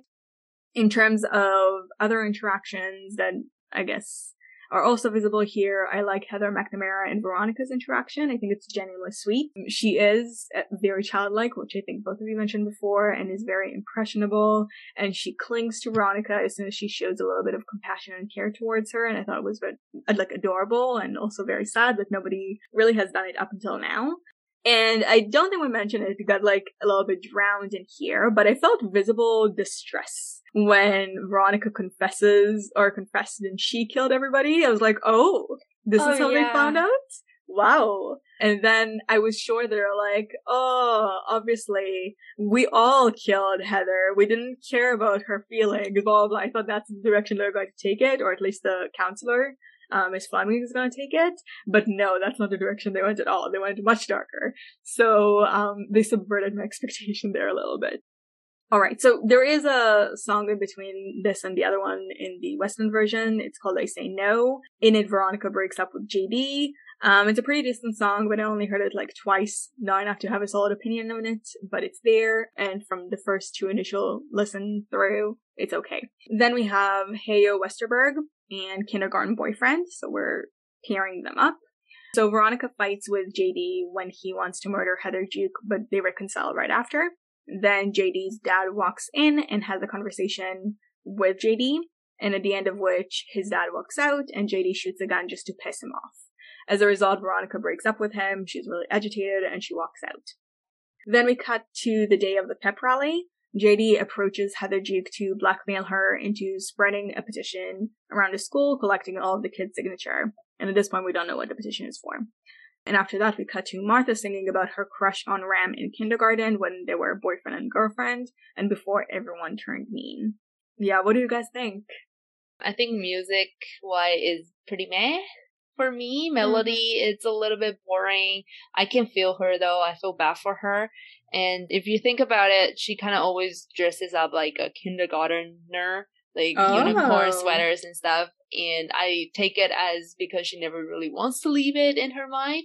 And the song itself is kind of just like her realizing it's not kindergarten anymore. So on that level, I really have a lot of empathy for her. Like, I also didn't have a good time in high school. Maybe not to that extreme, but I feel you, Hopefully Martha. Not, yeah. Yeah. Yeah. And it's much sadder if you realize that Veronica literally had just said some really mean stuff to her. Yeah. So it's really the last straw. But other than that, I don't really have much to say. Yeah, same. I listened to this song multiple times, and I don't want to be harsh here, but I'm trying to remember the melody and the words, and I just can't seem to do that. Maybe it's me, but it could be an implication that the song is not the most memorable or the most catchy. I do also sympathize with Martha, and I know what falls after, which is very sad. I thought it was very, very memorable. Also a very heart-wrenching song. I found that Martha has the sweetest voice, but fun fact, I didn't actually realize it was Martha, or that she was the one singing it. And I thought Veronica was singing it, just hearing the, soundtrack. So I really missed the mark here. I can Definitely. Yeah, I definitely missed the mark. I was like, and I didn't even realize it was talking about suicide. I thought, she committed suicide or, had a suicide attempt off screen, and she didn't get a song or anything. So I think I'm attributing, a lot more parts to Veronica than she actually gets, but I was pleased to see that it was Martha. She has a lot of comic relief lines into it, which kind of makes the ending sadder for me even. And just the fact that she has the most gentle and beautiful soothing voice. The oohs she has in the end, really, really nice, and it just gives me a general feeling of oh, she's too good for this world, she's too pure. In terms of the Hey Yo Westerberg, actually I love that chant. I think it's so nice. Same.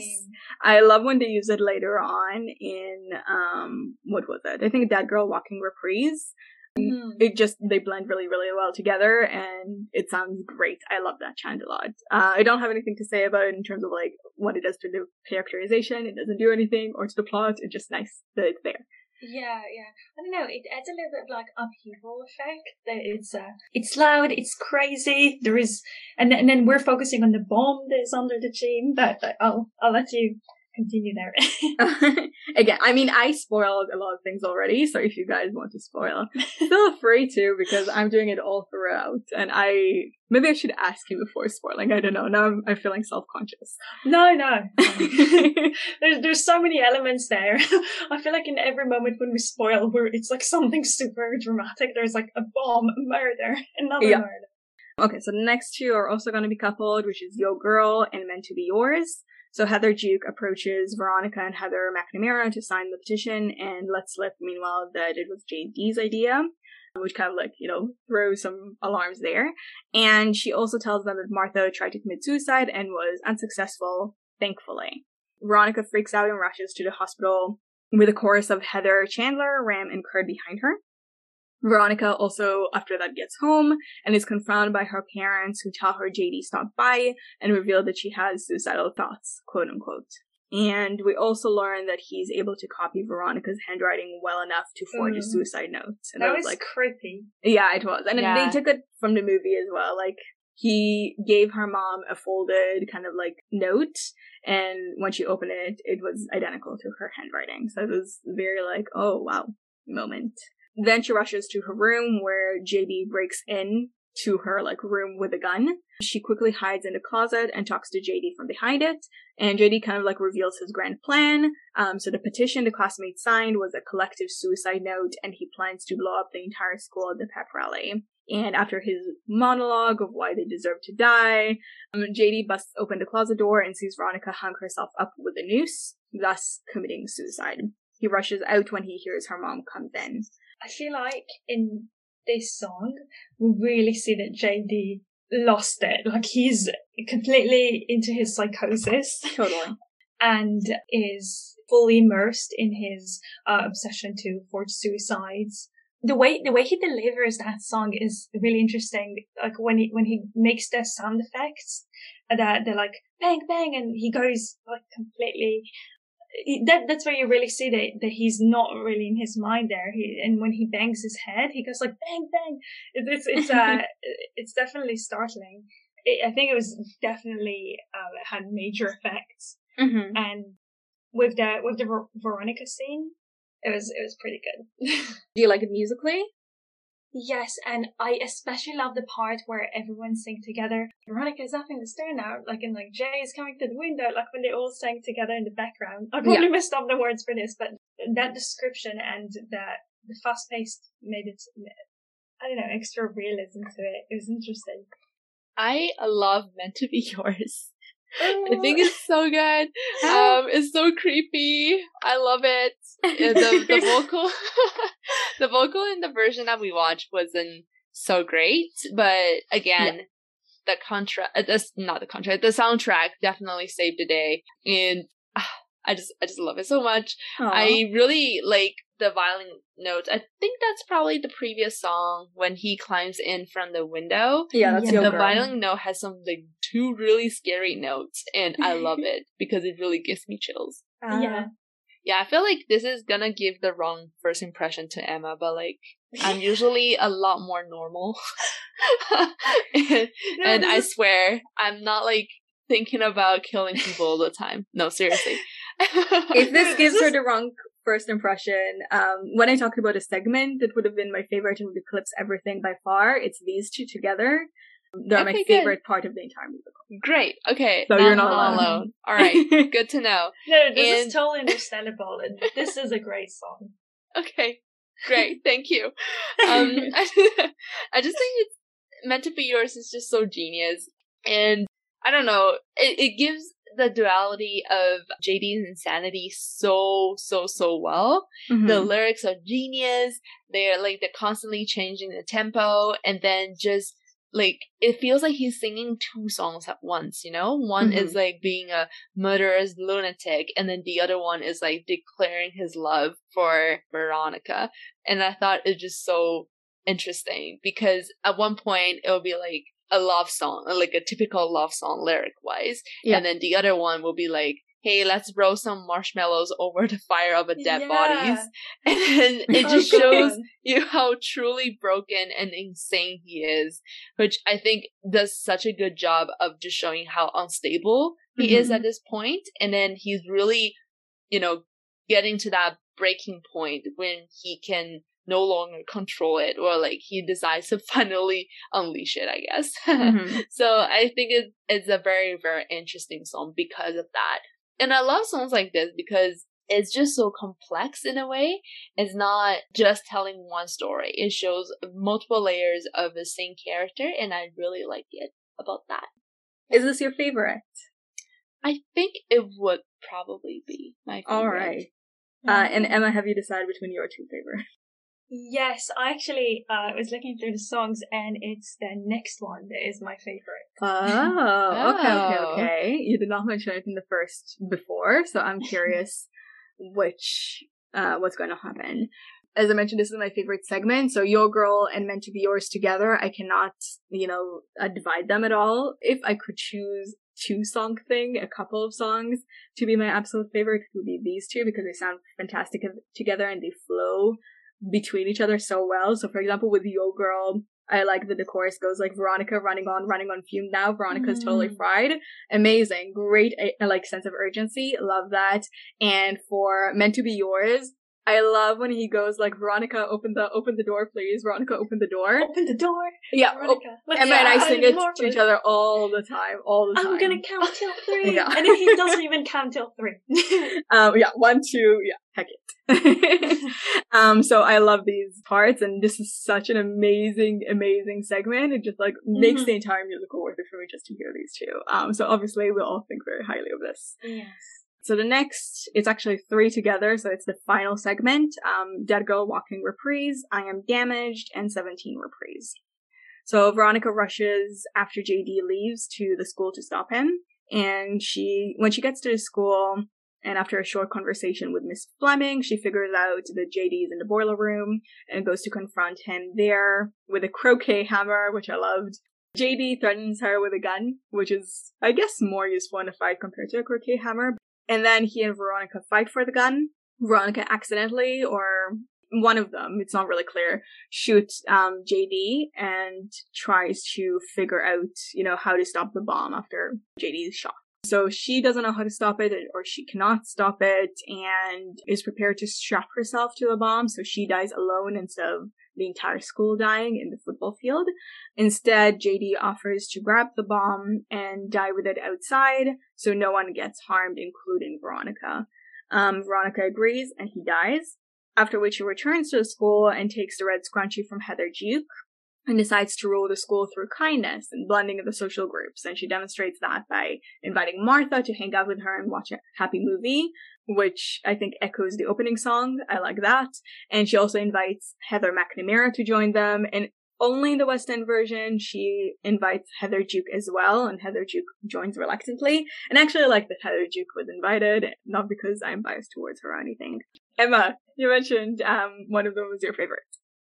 Yes, yeah, I love the Dead Girl Walking reprise with the Westerberg in the background. I think it's amazing, and the whole atmosphere when she sings this one is different. Like, she's coming, she's here, she's going to correct things, to set things straight, and I love the power that she brings to it. And again, her voice is fantastic. So amazing. Definitely, this one is I would say is my favorite. And when we watched it together, this is something that I noticed every time I heard it in the recording, but you also mentioned it when we watched it. For 17, when Veronica and Martha sang together, did you have any ideas? Oh yeah, that was fantastic. Their voices go so well together. I wish they would have given them more parts to sing together. A particular note, but I forget what it was. I think it was just when they started to sing together. That was really good combination. I think when they said "your friend, my friend."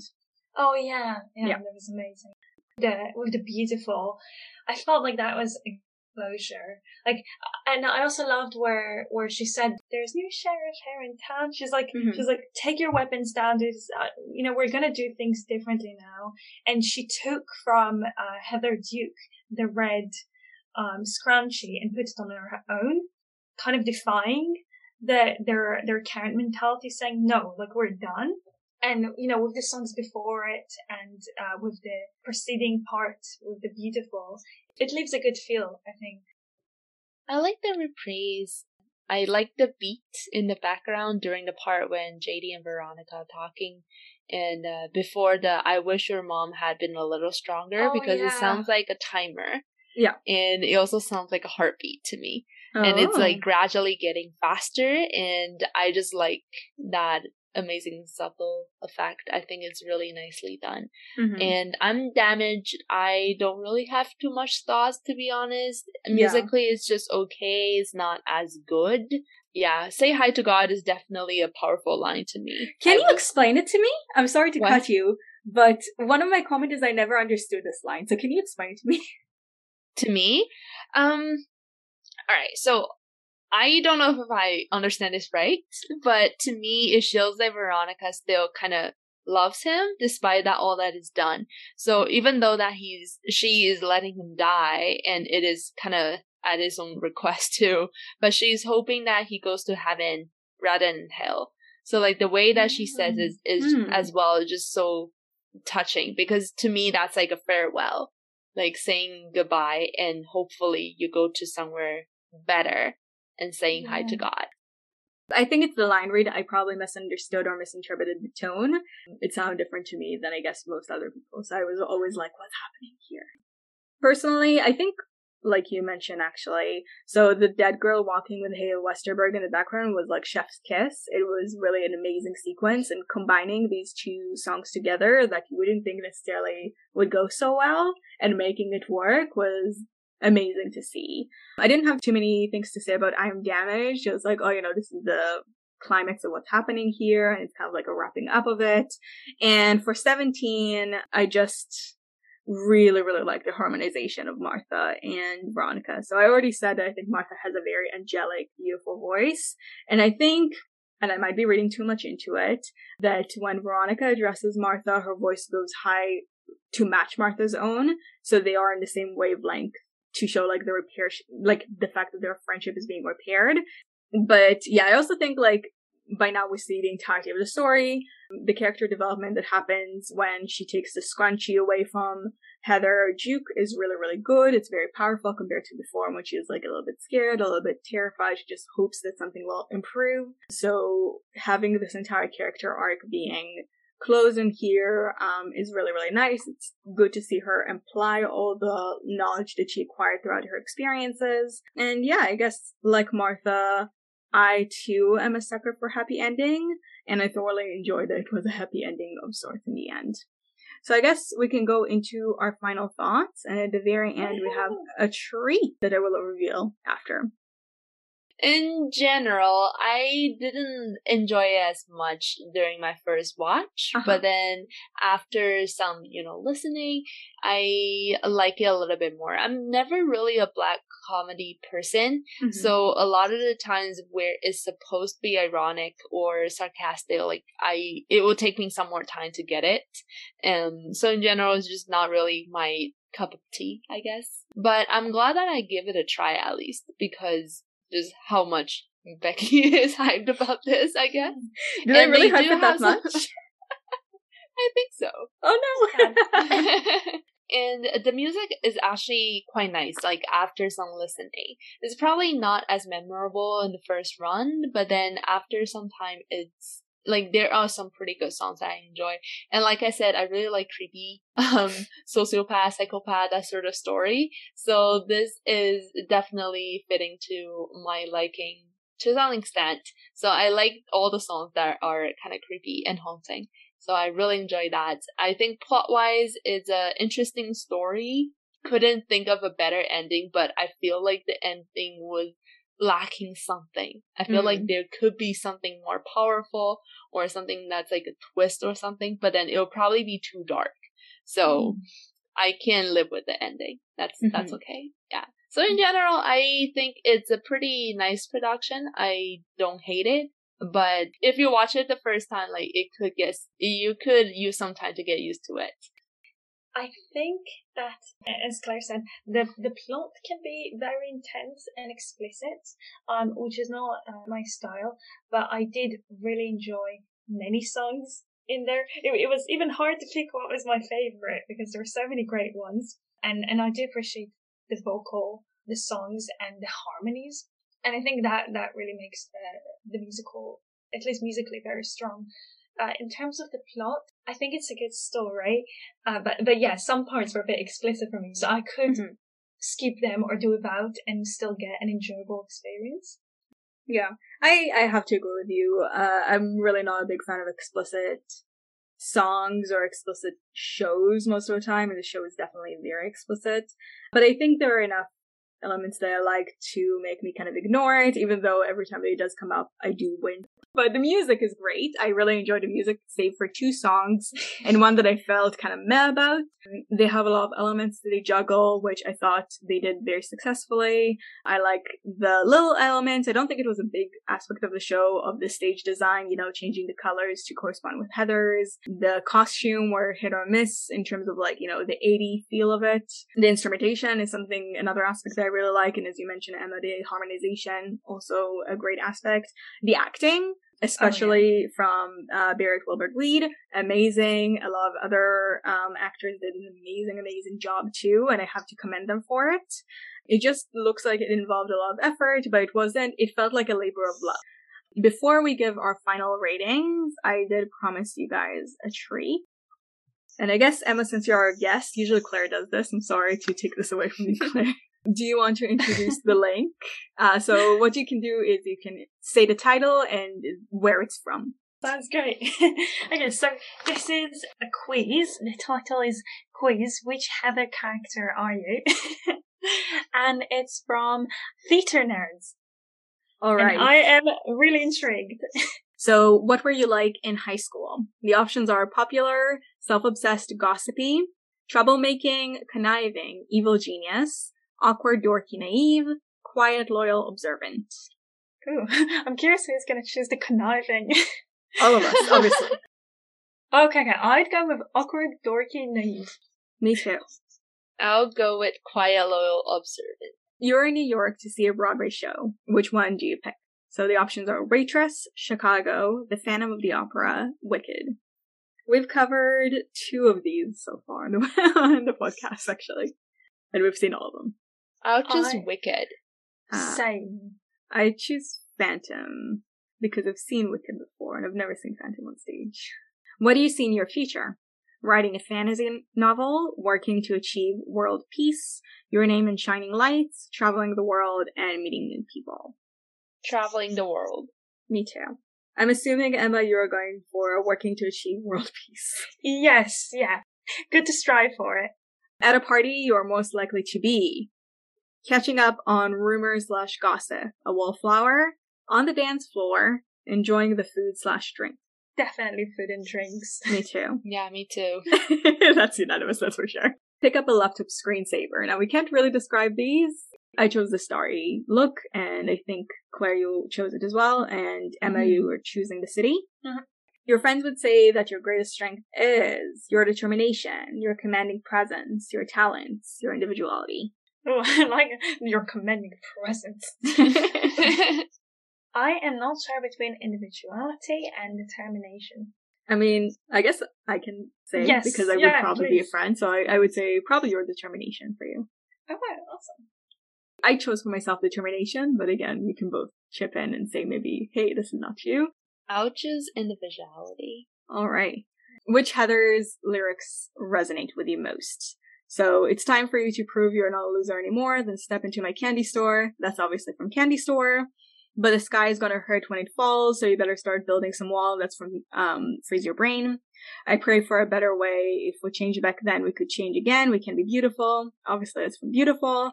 And last one is, but I believe that any dream worth having is a dream that should not have to end. And this time, I'm never waking up.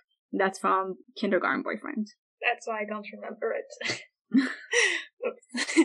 I went with I pray for a better way. If we change back then, we could change again. We could be beautiful. I'm gonna go with, but the sky's gonna hurt when it falls. So you better start building some walls. Ouch. I don't know. Might be a pretty good advice. It is. It's a good quote. It is a good quote. I agree. And it is from my pick for the favorite here, so I can't fault you for this. I was contemplating. You geek out most when you are with friends, reading/writing, performing in class. With friends. Yeah, yeah. Your go-to fashion choices are from the thrift store, Hot Topic, Lord & Taylor, and Kohl's. Okay, I'm not from the thrift store, but I wouldn't say it's my choice. Me too. It is my choice. I guess I don't know any of the other ones, so I'll go with the thrift store. You don't know Yeah. Hot Topic? Same. I feel like I heard from it, but I don't have... That's I like feel like the it might goth. be my style. I had a friend who actually worked there, and they have a lot of Oh. fandom-related stuff, so they do have some good finds, but it's a bit too dark and gloomy for me. So we're all choosing the thrift store? Yep. Okay. Your favorite book series is The Hunger Game, Pretty Little Liars, Harry Potter, The Dark Tower. I honestly haven't read The Dark Towers and Pretty Little Liars. Me So neither. I'm gonna So your choose- choices narrow down, eh? Yeah. I'm gonna choose Harry Potter. Me too. Even though honestly it's not Same. my favorite.